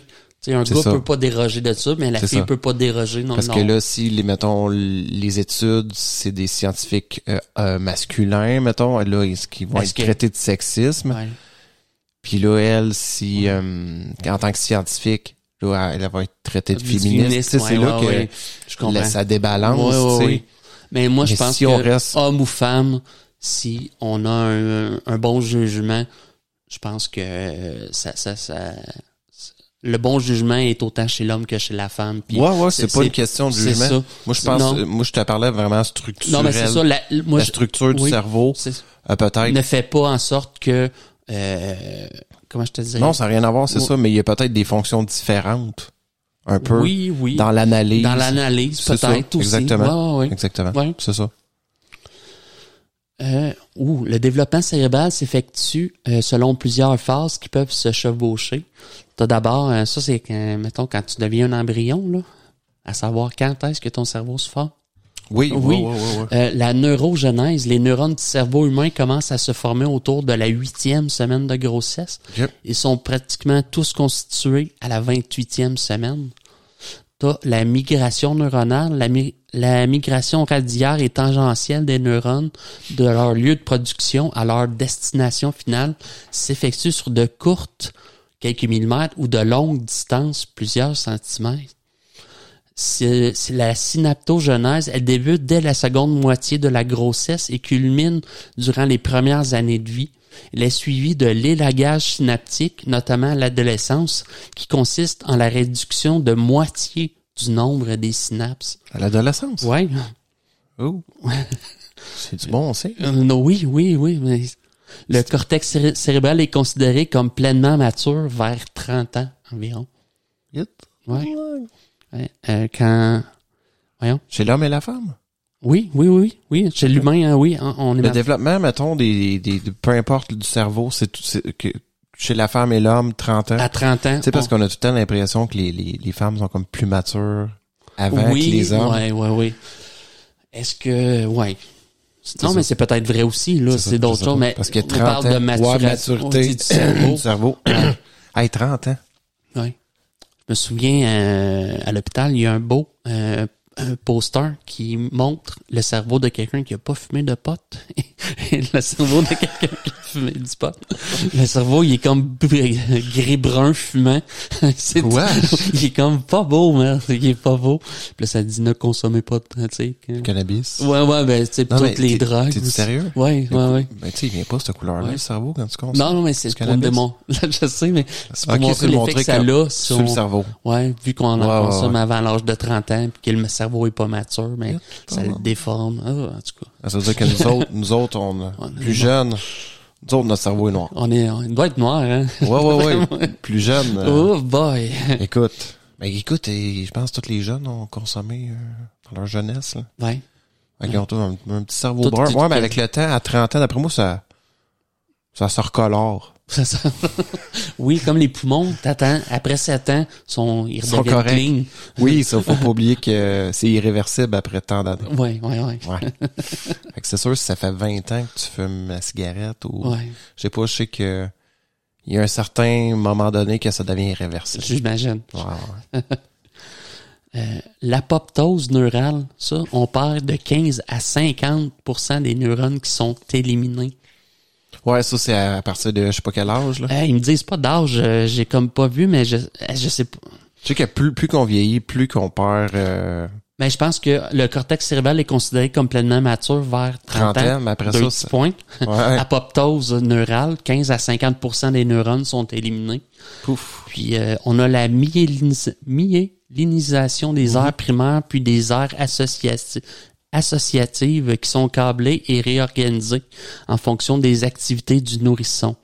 Touché dont le développement est fonctionnel au bout de 11 semaines de grossesse, le sens de l'équilibre au bout de 21 semaines, l'odorat et le sens gustatif au bout de 24 semaines et l'audition au bout de 32 semaines et enfin la vision. Ouais. 32 semaines, ça prend de grossesse avant que... Ça veut dire que... C'est vers la fin, là. Oh. C'est vrai que c'est vers la fin que le bébé bouge aussi, est comme plus réceptif. Exact.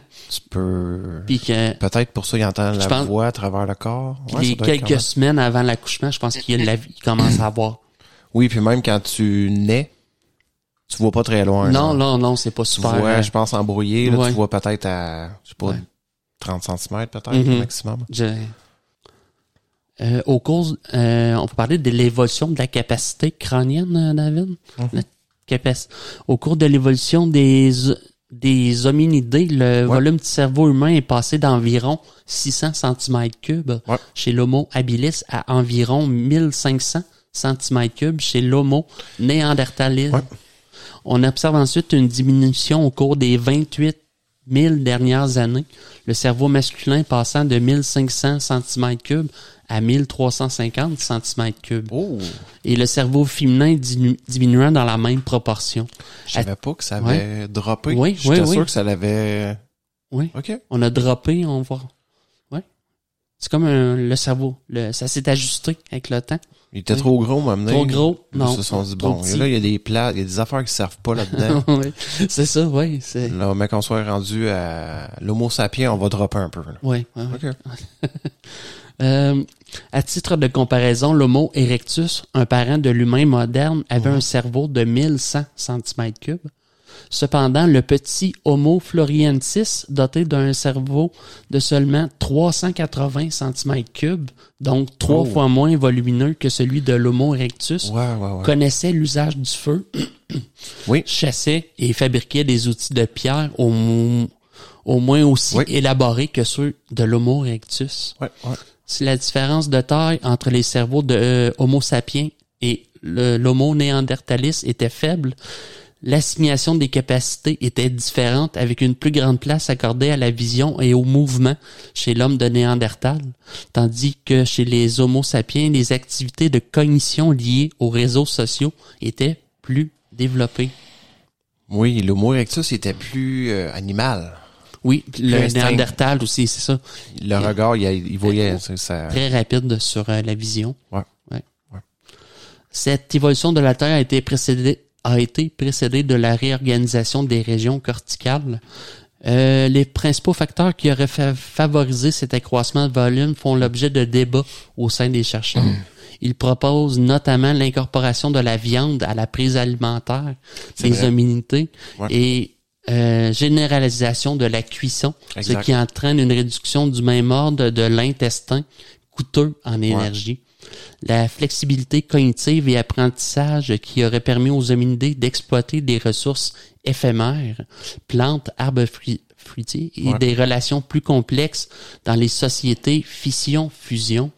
Le développement des capacités cognitives des hominidés à l'époque où ils étaient des proies, nécessité de s'organiser, de monter la garde la nuit, d'apprendre à communiquer pour échapper aux prédateurs. Le rôle des stratégies synégétiques, complexes et collectifs et des rituels très hiérarchisés qui auraient favorisé l'émergence de l'homme social et l'accroissement de volume. Exact. C'est vrai que c'est une des théories, on se demandait un peu pourquoi que le cerveau humain avait évolué autant que ça. Il parlait vraiment de l'arrivée du feu, de la cuisson, de la viande aussi. Aller chercher plus de protéines différentes. Exactement, qui aurait nourri le cerveau et à travers les générations, aurait développé notre cerveau qu'on connaît aujourd'hui, dans le fond. C'est quoi qu'on mangeait avant? Hein? Tu manges-tu gros de la viande? Ben, c'est vrai qu'avant, on était chasseurs-cueilleurs, mais on était peut-être plus axé sur la pelouse. C'était pas non un bon écureuil. Non, c'est ça. C'était peut-être un peu plus de pelouse que de viande. Mais quand t'avais de l'écureuil, t'étais content. Cru? Cru, Une petite aile d'écureuil, là. Les nos canines, c'est ça servait à mordre. Il y a un écureuil, man.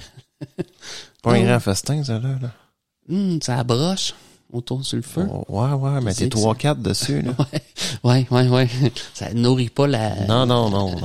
La communauté, là, c'est ça en prend de l'écureuil. Ben, il y avait sûrement de quoi facile à chasser, tu sais. On s'entend qu'une vache, c'est assez facile à chasser, là. Oui, mais... C'est assez innocent. Puis aussi, tu sais, on se reporte avec nos facultés d'homme néandertal, où on est axé sur la vision rapide, sur les réactions. Fait que j'imagine que c'était quand même facile de... Parce que je demande à l'humain moyen d'aller chasser un écureuil. Ouf. Je pense que l'écureuil... Il va mourir, hein? Mais l'écureuil, je peux te dire que c'était pas... Non. Il y a de quoi de plus facile, mettons. Qu'est-ce qui court pas vite, là? Un chat? Tu l'attires? Minou. Il est minou. Et swap! C'est ça, tu l'égorges. Pouf! Du chat. Mais tu sais, il y avait de quoi chasser. D'après moi, il fallait pas que tu te compliques trop là-dessus. Juste que tu aies la technique. Parce que c'est quand même bright. Tu as un bœuf. Tu relax, là. Tu approches, tu fais semblant de le flatter. Mais la vache, par exemple. La vache, d'après moi, ça, là, ouf! Quand tu tombais là-dessus, c'était le fun, là. Il y a de la viande, là. Puis tu sais, une vache, écoute, ça a peur de rien. C'est innocent. Et en avant de toi, on va attendre une bonne demi-heure qu'elle soit plus proche, tu sais. C'est ça, tu sais. T'as même pas besoin de marcher. Non, c'est ça. Elle vient te voir. Soit! Tu coupes la gorge, là. Ouais. Fini, la vache. Ouais. Dur à imaginer qu'un animal comme ça ait survécu, hein? Oui. Qu'il soit pas éteint, et puis... Oui, ben, wow. Tu sais, le Son système de camouflage moyen. Ordinaire. Hein? Blanc et noir, là. Sur vert. Sur vert. Je te dirais, ouais. 2/10, je te dirais, là. Prochain podcast sur la vache.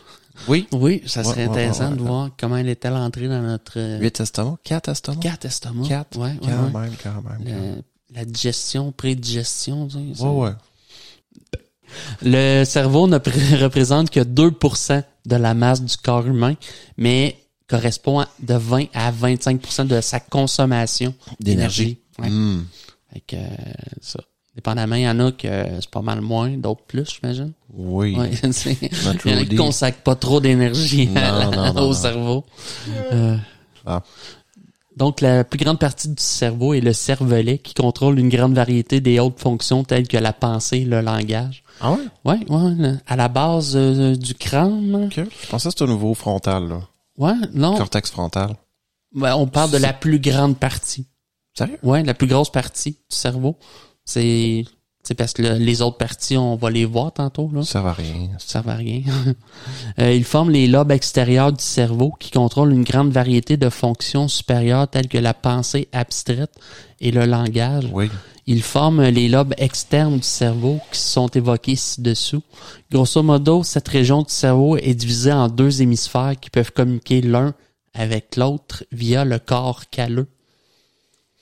La couche la plus externe de la surface du cerveau est connue sous le nom de cortex. C'est une région de matière grise qui contient principalement les noyaux des cellules par opposition à la matière blanche qui est principalement constituée des axones où la plupart des processus de calcul actuels ont lieu. OK. On a le thalamus. Le thalamus collecte les entrées sensorielles de tout le corps et transfère les informations aux autres parties du cerveau. La carte mère, un peu. Ouais. Okay. Il est particulièrement important en tant que station relais entre les régions corticales qui traitent les informations sensorielles et les régions inférieures du système nerveux d'où proviennent ces informations sensorielles. Okay. Il a également intégré plusieurs noyaux avec des fonctions allant du sommeil au contrôle moteur. Il est situé près du centre du cerveau avec un thalamus dans chaque hémisphère. OK. L'hippocampe est crucial dans la formation des souvenirs. Il joue également un rôle dans l'émotion. Tout comme le thalamus, il existe 2 hippocampes, un dans chaque hémisphère du cerveau. Fait qu'au niveau pas du Parkinson, mais du... Ça doit se jouer à l'hippocampe, justement, là. Tu sais, ceux ils perdent la mémoire, là, à long terme, la maladie. Alzheimer? Alzheimer. Oui. Ça doit jouer vraiment au niveau de l'hippocampe, parce que là, tu sembles dire que c'est vraiment au niveau des souvenirs. Oui. OK. Oui. Bien que n'étant pas une région en soi, le système limbique est un groupe de régions cérébrales étroitement liées qui sont fortement impliquées dans l'émotion. Une sous-région limbique importante est l'amygdale, qui est plus connue pour son rôle dans la peur et l'agression. Ah ouais. Le système limbique englobe également l'hippocampe, ce qui signifie qu'il a aussi une forte relation avec la mémoire, en particulier lorsque la mémoire et l'émotion entrent en collision. On a l'hypothalamus régule la sécrétion de la plupart des hormones du corps via la glande pituitaire, qui en grande partie crée ces hormones et contrôle ainsi un grand nombre de fonctions corporelles vitales, notamment la température corporelle, la faim, les récompenses sexuelles et autonomes. Ouh. Je pensais que c'était plus au niveau de de l'entrejambe. Oui.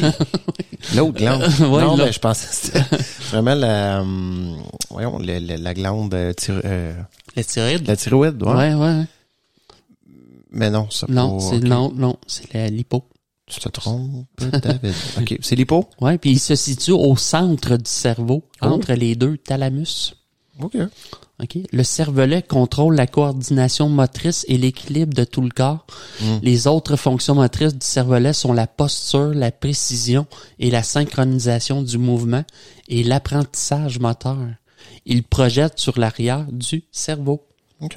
L'équilibre aussi, c'est au niveau des oreilles. Des oreilles aussi, oui. Le liquide, oui. on a une espèce de liquide dans le... Oui, celui dans... Oui. Tu te baignes, là. Tu sens de l'eau. Ouais, ça, c'est... Le secouage de oui, tête. Ouais, mais ça, c'est l'eau liquide. C'est l'eau de la piscine, Steph. Ouais. C'est pas... Ouais. OK, le tronc cérébral inclut plusieurs régions qui modulent les fonctions vitales telles que la respiration et la pression sanguine. Les 3 principales structures du tronc cérébral sont le mésencéphale qui est, entre autres, associé au sommeil et à la vigilance, le pont qui a beaucoup de matière blanche reliant le cerveau aux neurones du corps et la moelle qui est responsable de la plupart des fonctions autonomiques essentielles mentionnées plus haut. La moelle, c'est vraiment au niveau moteur, là, au niveau de tout ce qui est les nerfs, les... La moelle, c'est... La moelle épinière qui parle? Oui, vraiment? La moelle, c'est ça, c'est ce qui se trouve au centre de la colonne vertébrale, exact. Là, tout le long. Ouais. Exact. Ouais, exact. Ça joue un grand jeu. Ça joue un grand jeu. Un grand rôle. Ça a un grand rôle sur les fonctions motrices. Là. Oui, puis ça fait partie du tronc cérébral. Qui est une partie du cerveau quand même aussi, là. Ouais. Tu sais, qui est accosté, c'est comme un arbre. Oui, j'ai une comparaison, un arbre tantôt. L'écorce? Ouais. Ça serait quoi? Le cortex. Oh, ça serait l'écorce? Oui, okay. Ça serait le cortex cérébral. Ouais. Puis après ça, t'as les racines? La matière. Les racines, cellules. Les racines seraient comme les synapses? Oui, exactement. Ouais. Belle image. Pas besoin de finir le podcast. Non. Tu viens de finir ça. Toi, tu vas scientifiquement. Moi, je fais comme un espèce de dessin. Ouais. OK. Fait que ça déculpabilise le monde qui comprend de moi. Oui. OK. On est comme... Ouais. Je te parlais on divise le cerveau. T'as le lobe occipital, genre les informations visuelles, il est situé vers l'arrière du cerveau. Le lobe pariétal est important pour le traitement de l'information sensorielle et le sens de l'emplacement du corps. Il est près du sommet du cerveau, au-dessus du lobe occipital. Je suis quand même surpris. Ça gère la vision. Oui. Puis contrairement au nerf optique, il doit être relié... Moi, je voyais le nerf optique plus au niveau frontal, puis là, ça semble plus vers l'arrière qui gère la vision. Bon, pas nécessairement de gérer la vue, mais... Ben, dans mon... Oui. Non, c'est aussi, ça. C'est peut-être que ça va aussi loin que ça. Je sais pas pourquoi ils font passer par là, exactement. C'est ça. Mais oui.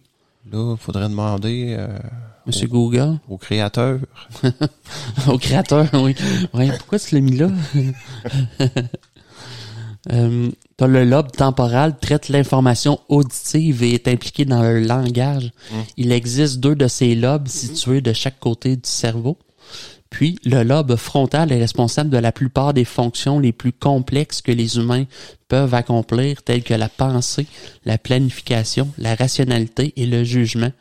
Il constitue la partie frontale du cerveau. Le front. Tu sais, quand tu te frottes le front, tu réfléchis. Là. Exact. C'est pas pour rien. Quand t'as chaud. Ouais, tu suis du front. Ouais.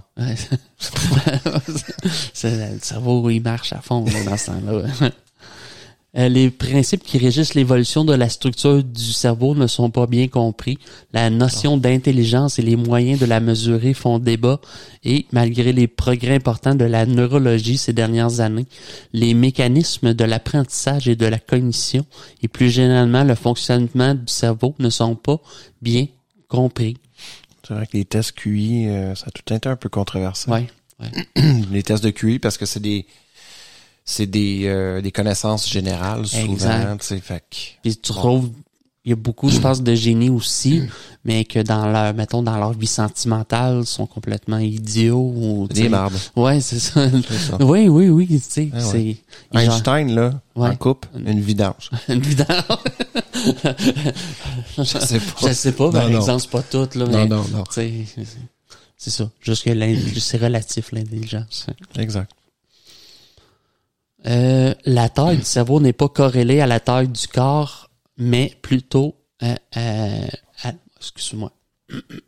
La taille du cerveau n'est pas corrélée à la taille du corps isométriquement, mais plutôt allométriquement.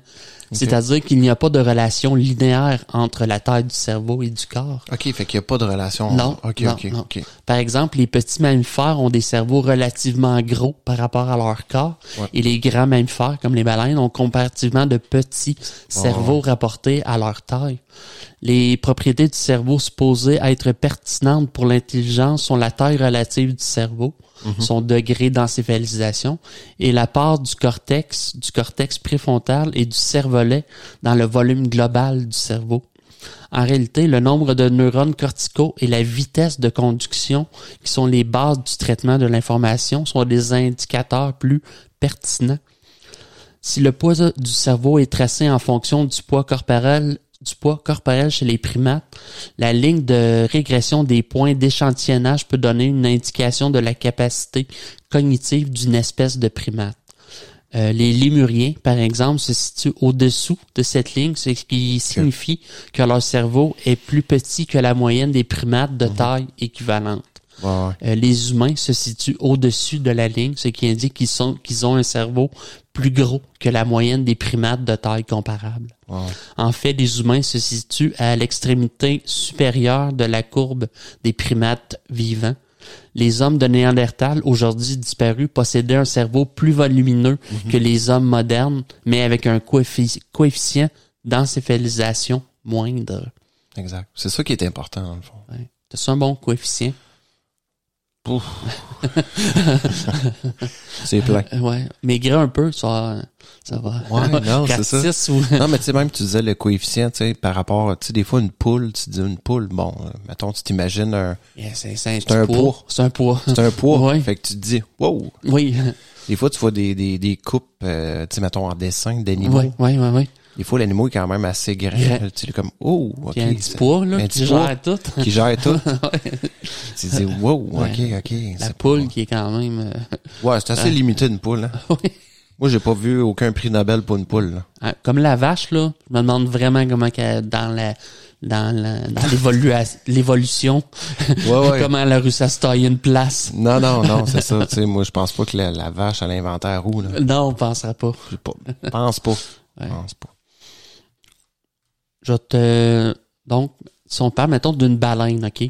Le poids de leur cerveau, c'est entre 2600 et 9000 grammes, OK? Ce qui donne un coefficient d'encéphalisation de 1,8, OK?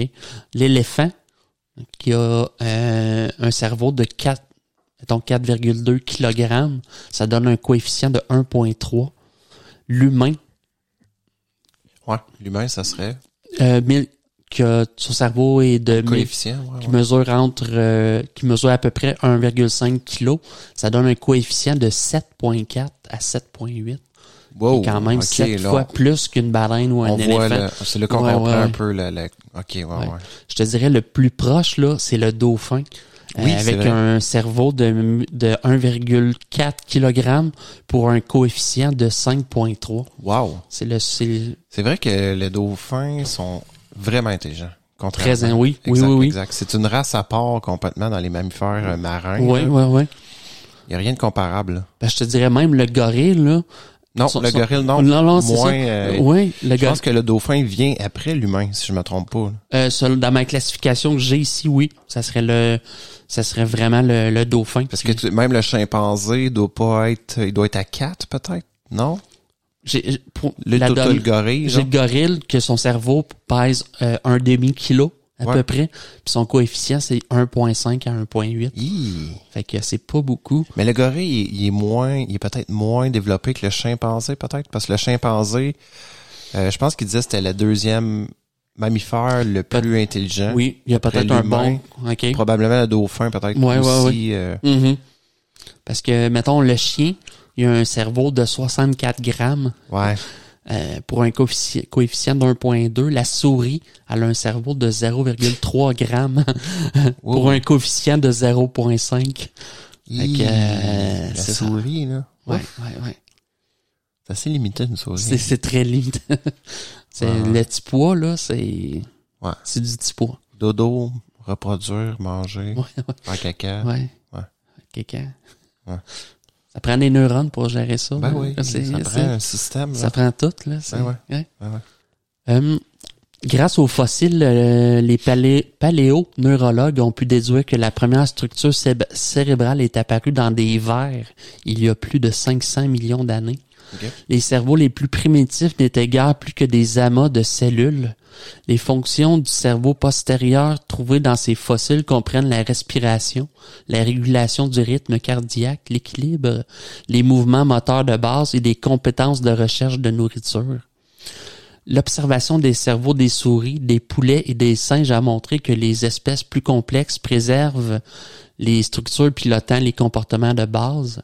Cela signifie que les fonctions plus sophistiquées s'ajoutent aux fonctions basiques sans les remplacer. Le cerveau humain moderne contient également une région du cerveau postérieur dite primitive. Le rôle de cette partie du cerveau est de maintenir les fonctions fondamentales de l'homéostasie. Le pont ou pont de Varol et la moelle allongée sont, par exemple, deux structures importantes localisées dans cette partie du cerveau située schématiquement à la jonction entre la colonne vertébrale et le cerveau. Une nouvelle région du cerveau est apparue il y a environ 250 millions d'années après l'apparition du rhombencéphale. Cette région est appelée le cerveau paléomammifère. Les parties principales sont l'hippocampe et les amygdales, soit désignées comme l'aire limbique. Okay. Le système limbique traite des fonctions plus complexes, y compris les comportements émotionnels, sexuels et violents, la mémoire et l'olfaction. OK, ouais. Parce que même, j'aurais été curieux de voir le ratio pour une pieuvre. Là. Tu sais, ils considéraient la pieuvre aussi intelligente J'ai une donnée sur la pieuvre, je pense qu'on va avoir tantôt. Qui est vraiment intéressant, là, ouais. comme au niveau du... Ben en fait, ils ont combien de cerveaux dans les pieuvres? Ils ont plusieurs cerveaux? Oui. Oui, OK. Ouais. OK. Je me trompe pas, 8 ou 9 cerveaux. Je te sors ça, mon Steph. C'est pas 8 ou 9 cœurs pour alimenter le cerveau? OK. Je te sors ça. OK. Je te sors ça. Le cervelet ou petit cerveau est situé derrière le tronc cérébral et en dessous du lobe occipital du cerveau chez l'homme. Son rôle comprend la coordination des tâches fines sensorielles et il peut être impliqué dans certaines fonctions cognitives comme le langage. Le cortex cérébelleux humain est finement alambiqué, beaucoup plus que le cortex cérébral. Ses axones intérieurs sont appelés arbores vitae ou arbres de vie. OK. La zone du cerveau ayant subi le plus grand nombre de changements récents au cours de l'évolution est appelée le néocortex. Avec le paléocortex et l'archicortex, ils composent le cortex. Chez les reptiles et les poissons, cette zone est appelée le pallium et est plus petite et plus simple par rapport à leur masse corporelle que chez les mammifères. Selon l'état actuel des connaissances, le néocortex se serait d'abord développé il y a environ 200 millions d'années. OK. Puis pour la pieuvre, cet octopode possède un cerveau central et un dans chaque tentacule, chaque bras doté de son propre intelligence. Wow, OK. Impressionnant. Ouais. Impressionnant. Ouais. Wow. Hey, 9 cerveaux. 9 cerveaux? Imagine-tu, nous autres, on rush avec un. Ouais. Mais j'imagine quand t'es dans l'eau, puis c'est plus calme, chill, tu fais le mieux. Ben, il y a des trucs intéressants, là, sérieux. Je reparlerai un peu des pieuvres, là, mais il y a des affaires. Je sais pas si tu vas en parler un peu, mais c'est... Là, je t'ai fait vraiment cerveau humain, plus aujourd'hui, là, okay. que cerveau... Non, ouais. De la pieuvre. De la pieuvre. On viendra avec le cerveau de la pieuvre. Tu sais, c'est ça qui dit que la pieuvre possède en moyenne 500 millions de neurones ou cellules cérébrales. Je sais pas comment que le cerveau humain... Je vais te dire ça. Le cerveau humain, c'est 11 500 milliards... c'est ça, 11 500 000 millions de... 11 500 000 millions? Ouais. Donc, 11 500 000 millions? Ouais. Donc, 1 milliard de neurones? Donc, 11,5 milliards. OK. Ouais. OK, fait quand même impressionnant dans le fond pour une pieuvre. Pour une pieuvre, oui. Ouais. Tu sais, c'est remarquable parce que... Ils nous accotent, là, avec leurs 9 cerveaux, là. Ouais. Puis parce que l'éléphant aussi, il y en a beaucoup, là. tantôt. Je t'ai dit 11,5 milliards. L'éléphant, 10,5 milliards de neurones. Ouais. Quand même, l'éléphant, il... Smart, un éléphant. Non, mais c'est intelligent quand même. Ouais. Tu sais, c'est juste qu'il est pas chanceux. Son coefficient est bas parce qu'il est immense. Ils enterrent leur mort, hein? Ouais. Ben, oui, mais ça, oui, j'avais ça me entendu dit parler quoi? de ça. Ouais. Ils pleurent leur mort aussi. Oui. Je sais pas si c'est vrai, faudrait que... Hey, Je te reviens avec ça, Steph. Les premiers mammifères placentaires sont apparus il y a environ 125 millions d'années et leur morphologie ne semble pas avoir été très différente des marsupiaux et des opossums actuels. Ils étaient petits avec de petits cerveaux avec un sens de l'odorat développé et un néocortex réduit. Le néocortex primitif a évolué à partir d'une seule couche de neurones pyramidaux du cortex dorsal en une structure de 6 à 6 couches présentes chez tous les mammifères actuels. Okay.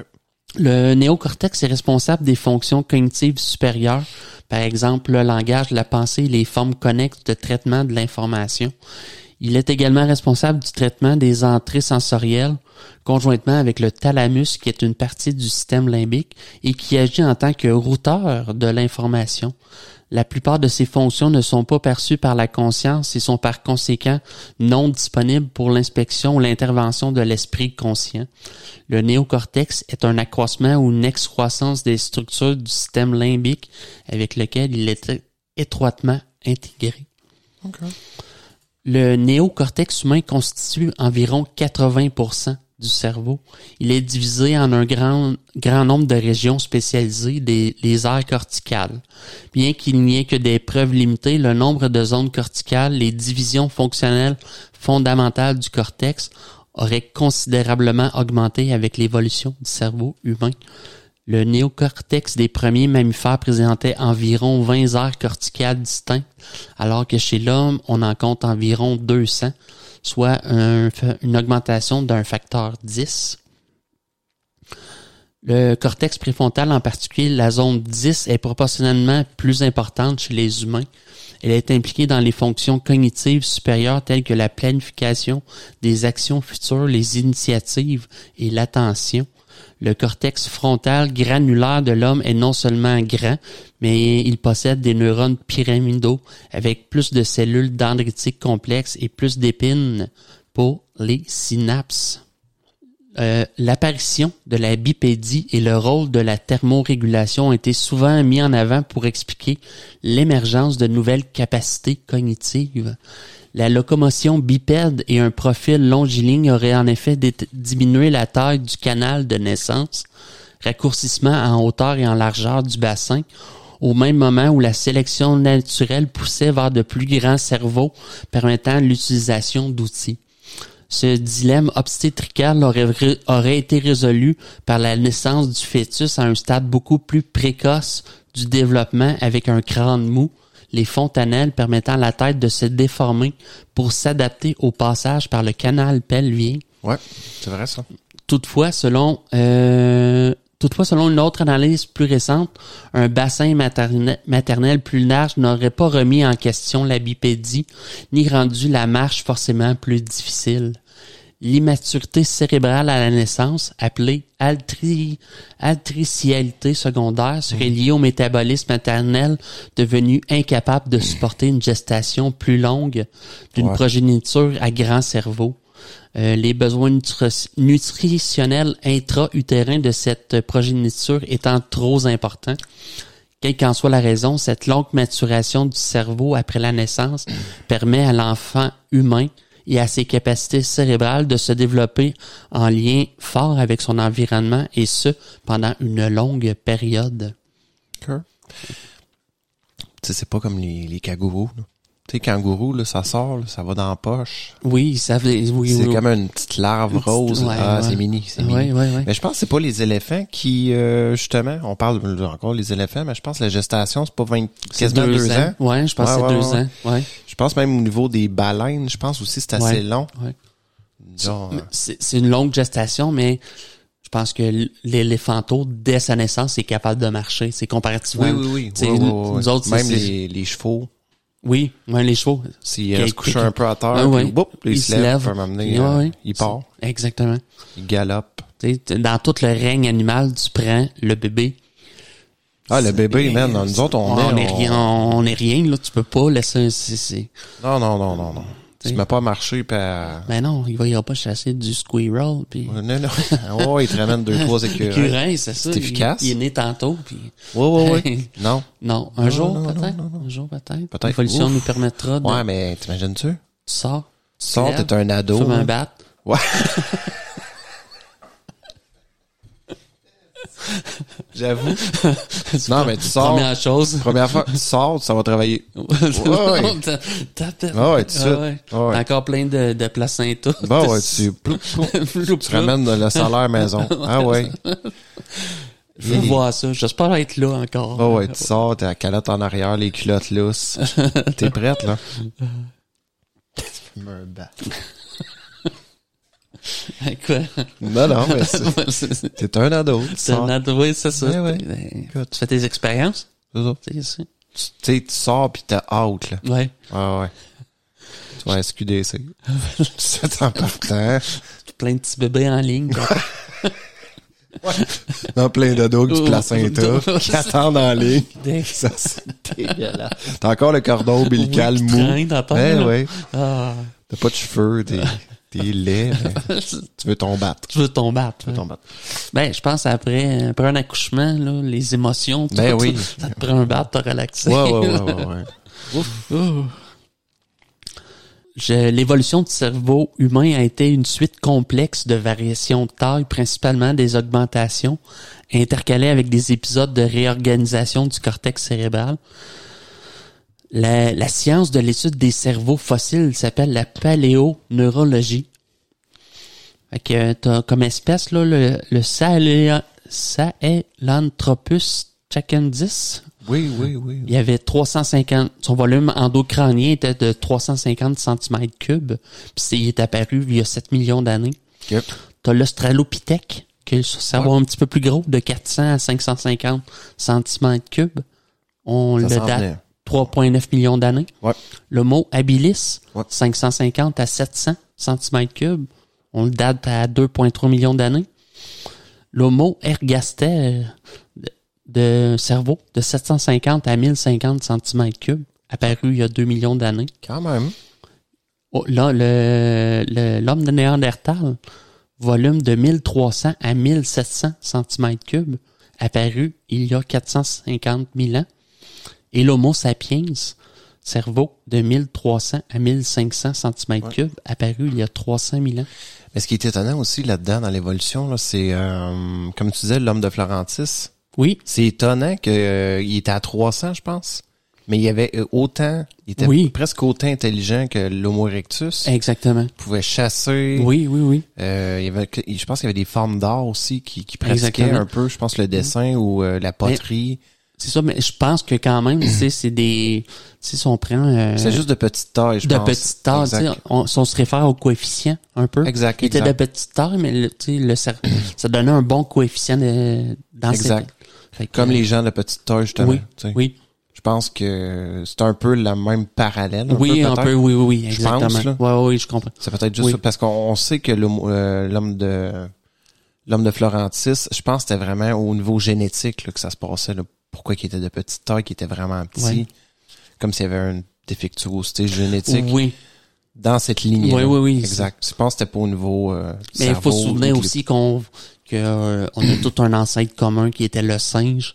Je sais pas quelle taille avait le singe à cette époque-là, mais si on regarde les singes aujourd'hui, t'as le gorille qui est quand même immense. Les autres singes, c'est quoi? C'est 1 mètre maximum. Exact. C'est drôle parce que ces deux espèces-là, ce sont tout le temps... Oui. Les singes ont quand même vivaient à cette époque-là aussi. Oui. C'est ça qui est pété. C'est que juste l'homme... Je sais pas. C'est qu'on se sûrement une lignée. Je pense que c'est une lignée qui s'est... Exact, mais pourquoi les singes ont arrêté d'évoluer aussi, c'est ça qui est... C'est ça. C'est une question quand même... Je sais pas. ça doit être plusieurs facteurs qui font en sorte. Sûrement, exact. Je te parle de la théorie du cerveau triunique, David. La théorie du cerveau triunique est un modèle selon lequel le cerveau humain s'est développé à travers l'apparition successive au cours de l'évolution de l'espèce humaine de 3 cerveaux distincts. Un cerveau reptilien, un cerveau paléo-mammalien et un cerveau néo-mammalien.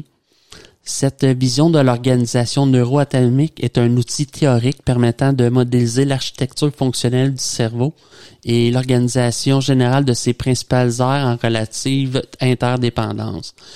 Elle a été introduite en particulier par le neurobiologiste Paul D. MacLean au cours des années 50-60 et popularisée par Arthur Kessler dans The Ghost and the Machine ou Le fantôme dans la machine.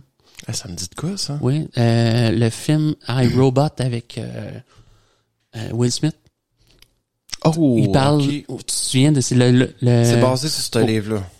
Non. Ben, non, oui, mais il en parle dans... Oui, il en parle parce que il explique que... c'est vrai. Dans les intelligences, les robots qui ont créé l'intelligence, il y a des codes, des segments de codes aléatoires qui se recombinent. Exact. Ouais, mais c'est pas dans AI de Steven Spielberg aussi qui parle de ça. Ah, peut-être aussi, ça se peut, oui. Ouais. Ça, c'est basé sur quel livre, donc? En tout cas, peu importe, là. C'est un film que Spielberg a repris.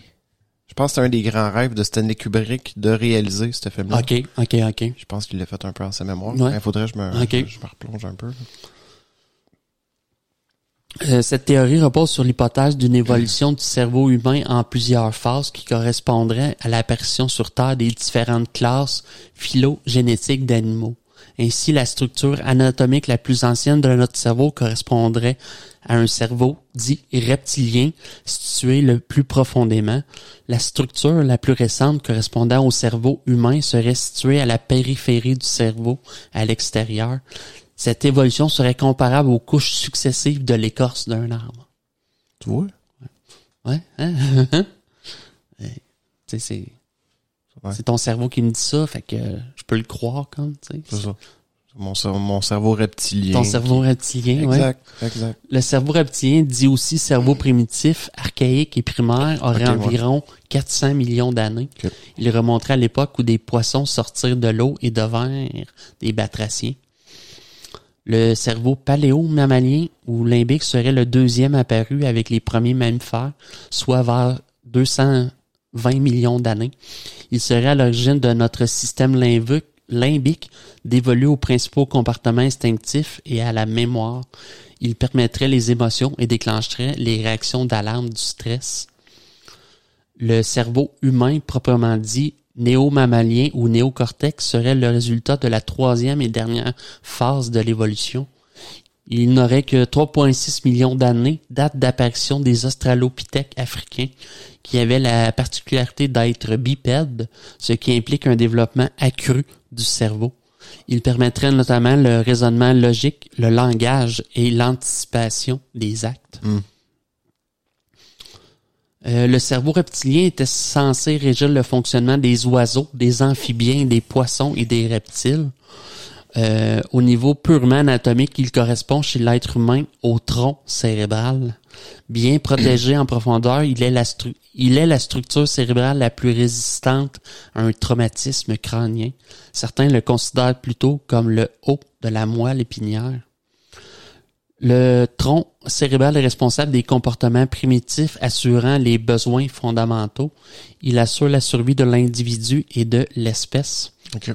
Sa première fonction est d'assurer l'homéostasie. Il assure la régulation de la respiration, du rythme cardiaque, de la tension artérielle, de la température, des échanges hydriques et gazeux. Ça, c'est les cyniques un peu. Là. Les cyniques? Ouais.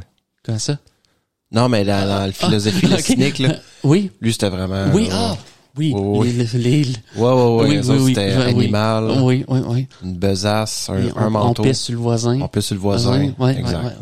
OK. Ouais. Le concept du cerveau triunique est contesté par le journaliste Michel de Pracontal dans son livre « L'imposture scientifique en 10 leçons ». La théorie des 3 cerveaux est un modèle vulgarisé par Arthur Kessler où le cerveau humain est présenté en analogie avec un empilement de 3 couches géologiques qui seraient au sens évolutionnaire des éons strictement indépendants. Structure cérébrale héritée par l'évolution. Cette idée est considérée comme trompeuse puisque les structures dites du cerveau mammalien ont évolué à travers la spécialisation de structures présentes depuis les plus anciens des vertébrés, comme la lamproie. Connais-tu ta lamproie, David? Je connais la lamproie. Ouais, un genre de verre. Ouais, mais fait que c'est quand même controversé, ça, cette analyse-là. Là, oui. du tri-cerveau. Faut plus voir peut-être théoriquement. Tu sais, de se donner une image. Philosophiquement. Ouais, ça ressemble à plus philosophiquement. Ouais, c'est ça. Mais c'est remis en doute, là, quand même. C'est ça, parce que Kessler, c'était quoi? C'est un scientifique ou c'est un écrivain? Kessler est philosophe, écrivain. Arthur Kessler, ok. Il est le fils d'un ingénieur, un savant qui a utilisé ok. Mais bon. Ben bon. Mais ouais, je comprends. Okay. Ouais. Non, c'était juste pour voir à quel point il y avait des notions scientifiques sur l'évolution. Oui, pour sortir, oui. sortir, mettons, tu sais. Il a l'air d'avoir fait une coupe de doctorat puis de. Ouais. Ouais, quand même. Okay. Ouais. Fait que. Okay. La totale indépendance de 3 cerveaux clairement distincts est aujourd'hui rejetée par de nombreux scientifiques, ceux-ci considérant plutôt les aires cérébrales comme des ensembles en interaction. Okay. À ce titre, Jean-Didier Vincent, dans la biologie des passions, préfère le modèle d'état central fluctuant, mais cela n'empêche pas la partie paléontologique et évolutive de la théorie d'être justifiée. Le cerveau humain est le résultat de périodes de céphalisation successives. OK. Wow. À titre d'exemple d'interaction et d'interdépendance, dans le cas de la peur, les sens apportent le message stressant pour l'organisme. Le message nerveux visuel passe des globes oculaires aux corps genouillés latéraux. Puis les axones de ces 2 noyaux de la région thalamique gagnent le cortex visuel primaire situé, comme son nom l'indique, dans le néocortex. Puis les axones de ce cortex visuel primaire gagnent les régions thalamiques, sous-corticales et parviennent à l'amygdale, située selon le modèle du cerveau triunique dans la partie paléo-mammalienne, avant de transmettre les signaux appropriés aux modifications corporelles, notamment à la substance grise périaqueducale, chargée de provoquer la contraction musculaire et située encore selon le modèle triunique au sein du cerveau reptilien. En d'autres termes, même si des connexions relient le cortex frontal aux autres aires néocorticales, de même qu'aux structures sous-corticales et notamment au cerveau reptilien, ces aires conservent une relative autonomie. En revanche, les lésions de ce cortex s'accompagnent de troubles à la fois cognitifs et affectifs. De plus, le cortex préfrontal, illustration de sa relative indépendance, a pour fonction de supprimer les influences internes ou externes, potentiellement source d'interférence avec la réalisation anticipée du comportement. Okay. Ça, c'est toujours selon la théorie oui, c'est ça. de Kessler. Oui, non, Kessler disait plus que le cerveau a comme 3 couches. Eux autres, je pense que c'était plus l'explication de comment chacune des couches fonctionnerait. Agit. Oui, c'est ça. Okay. Mais c'est vrai qu'à la base, on vient de notre cerveau reptilien. C'est juste que il y a différentes fonctions qui se sont greffées au fur et à mesure de l'évolution. Exact. Qui ont donné d'autres caractéristiques. J'aboutis, mon David, finalement, le pourcentage d'utilisation du cerveau. Oui. Oui. Après tout ça, là. Une théorie répandue affirme que nous n'utilisons qu'une partie de nos ressources mentales et physiques, environ 10% de notre cerveau. Cependant, il n'existe aucune étude scientifique qui a prouvé cette information. Alors, peut-on savoir quel pourcentage de notre cerveau nous utilisons? OK. Ce mythe connu sur le cerveau comme quoi nous n'utiliserions que 10% de sa capacité est valorisant pour l'être humain.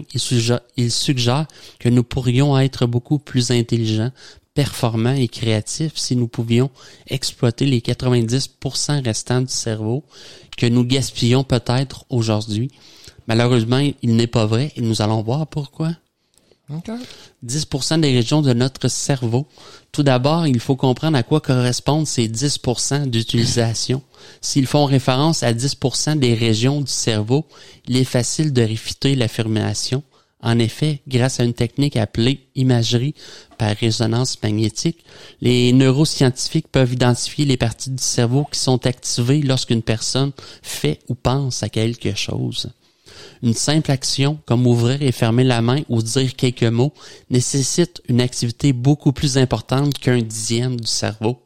Même lorsque la personne ne fait rien, le cerveau travaille en contrôlant des fonctions telles que la respiration, le rythme cardiaque ou encore la mémoire. C'est sûr que le cerveau doit être utilisé à 100% pour tout le corps, pour, tu sais... Chacune des parties sert à quelque chose. Juste à regarder, bouger. Oui. Sauf que c'est ça, c'est plus... Ouais, OK. Je te présente la suite, là, tu vas voir. Si les 10% mentionnés se réfèrent au nombre de cellules cérébrales, l'affirmation n'est toujours pas vérifiée. En effet, lorsqu'une cellule nerveuse cesse d'être utilisée, elle se dégénère et meurt. Exact. Or, le cerveau a besoin de nombreuses ressources et notre corps ne permet pas aux cellules cérébrales de rester inactives. Elles sont trop importantes au bon fonctionnement de l'organisme.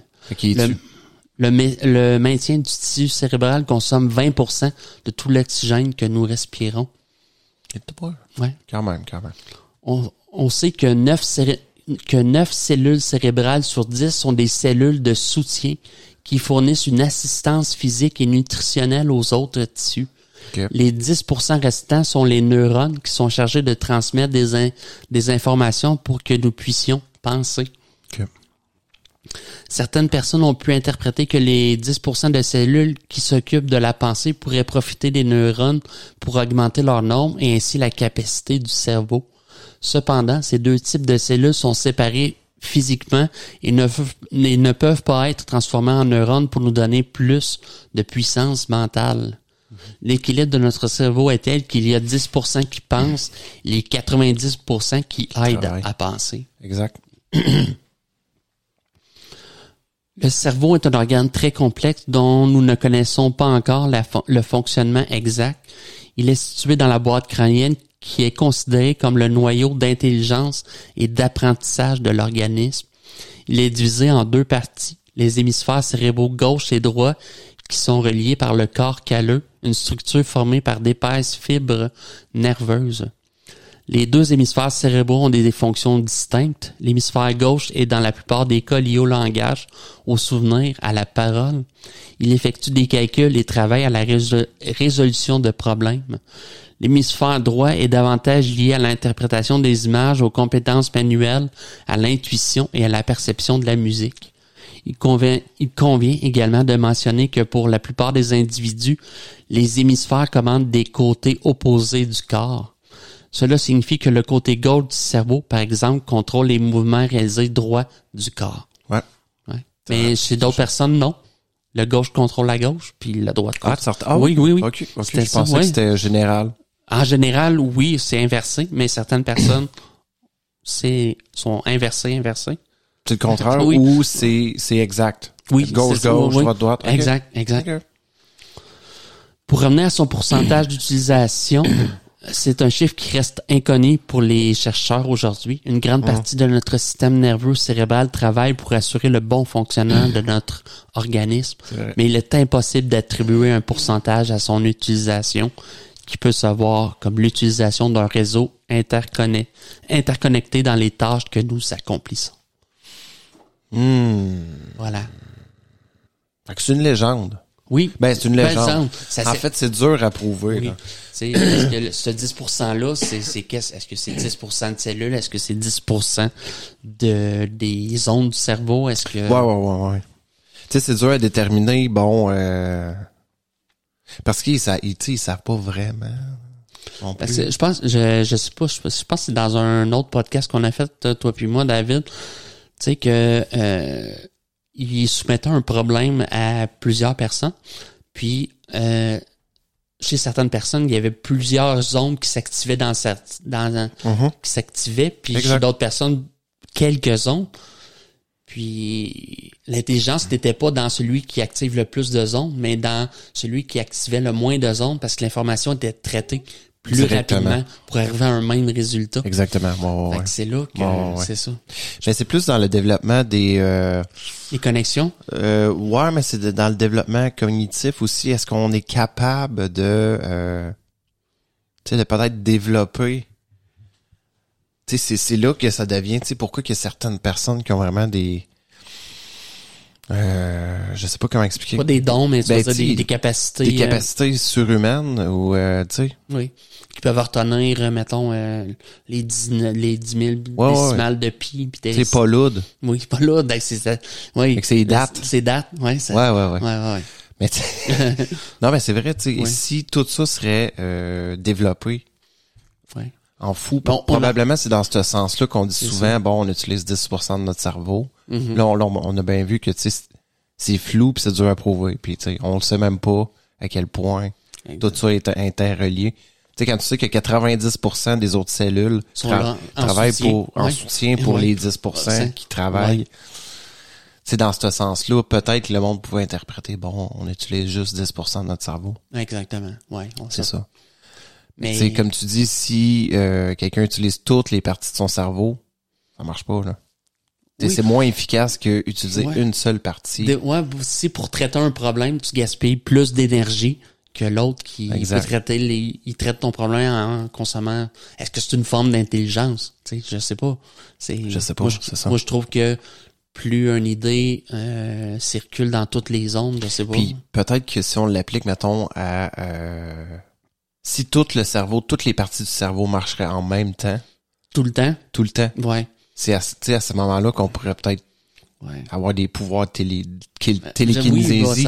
On ne sait pas quel genre d'énergie que le cerveau pourrait développer. Puis tu sais, tout ce que je t'ai parlé ce soir, c'est l'image moderne qu'on a du cerveau, mais on est encore loin. Tu sais, je veux dire, on délimite certaines zones qu'on appelle des lobes ou tout, mais ça reste encore...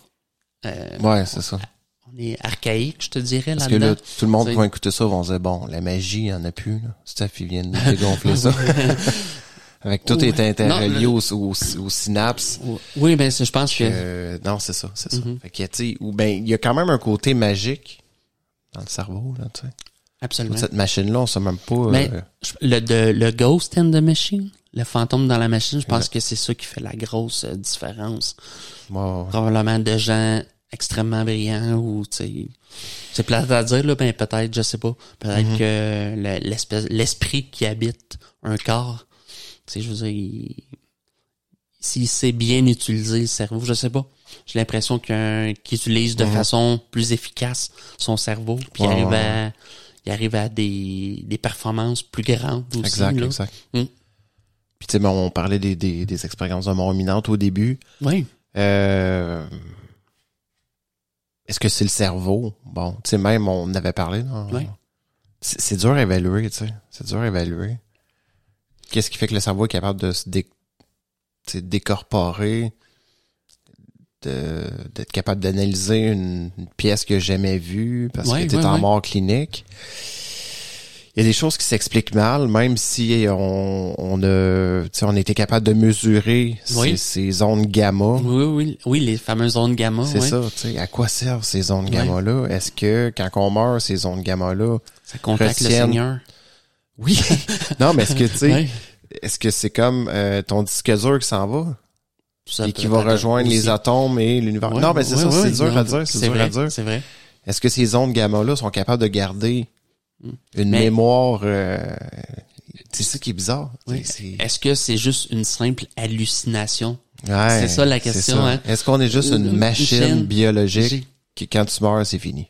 C'est dur, hein? C'est dur de se dire qu'on est juste ça. C'est triste. On est juste la somme de notre cerveau, des ondes de notre cerveau. Oui, c'est ça. Parce que les scientifiques ont tendance à nous rendre tristes. Mais je te ramène oui.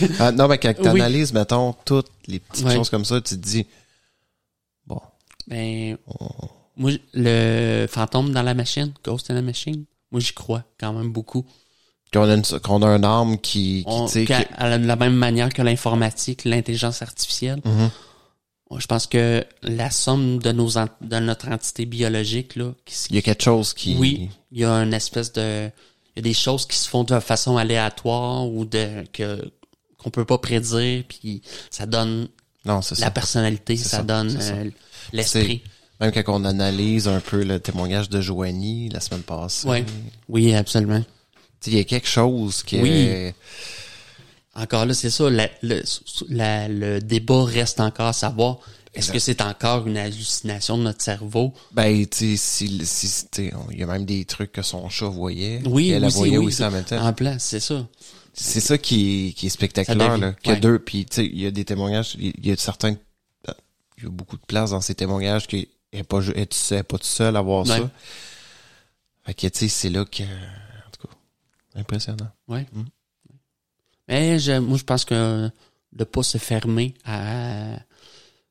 J'accepte l'hypothèse scientifique, mais je peux concevoir que notre monde est beaucoup plus que ce qu'on voit ou on entend tous les jours. Là, ouais, c'est ça. Faut pas que ça nous rende down, tout ça. Non, c'est ça. Qu'on soit juste une machine qui sert à rien, finalement. Puis, pensez pas à ça. On est une crotte de nez sur sur une plage de sable infini. C'est ça, exactement. Ben, c'est quand même gros une crotte de nez. Moi, j'irais plus avec un grain de sable. Vas-y avec le grain de sable. Ouais. C'est plus propre, un peu. Oui, aussi. Un beau sable blanc, là. Oh! Tu sais, là, c'est avec une eau turquoise. Tape. Je veux mourir, là. Ouais. En faisant un podcast. Faut pas oublier. Oui, bon. Fait qu'écoute, merci Steph. Ça fait plaisir. C'est mon cerveau et... Là, je suis à 11-12% d'utilisation. C'est parfait, ça. Ouais. Fait que là, oublie pas, faut que c'est comme un char. Puis il se fait aller, là. Parce que tu mets du liquide refroidissant. Protéines. Oui. Faut pas oublier. Protéines. Sinon, ben écoute, venez nous voir. On est sur Facebook, Twitter, Apple Podcasts, Google Podcasts, Castbox, nomme-les, Spotify, l'univers entier. Ouais. Notre adresse email, mon Steph? C'est le laboratoire d'idées @gmail.com. Fait qu'on va vous souhaiter une bonne semaine. On vous aime. Bye bye. Bye.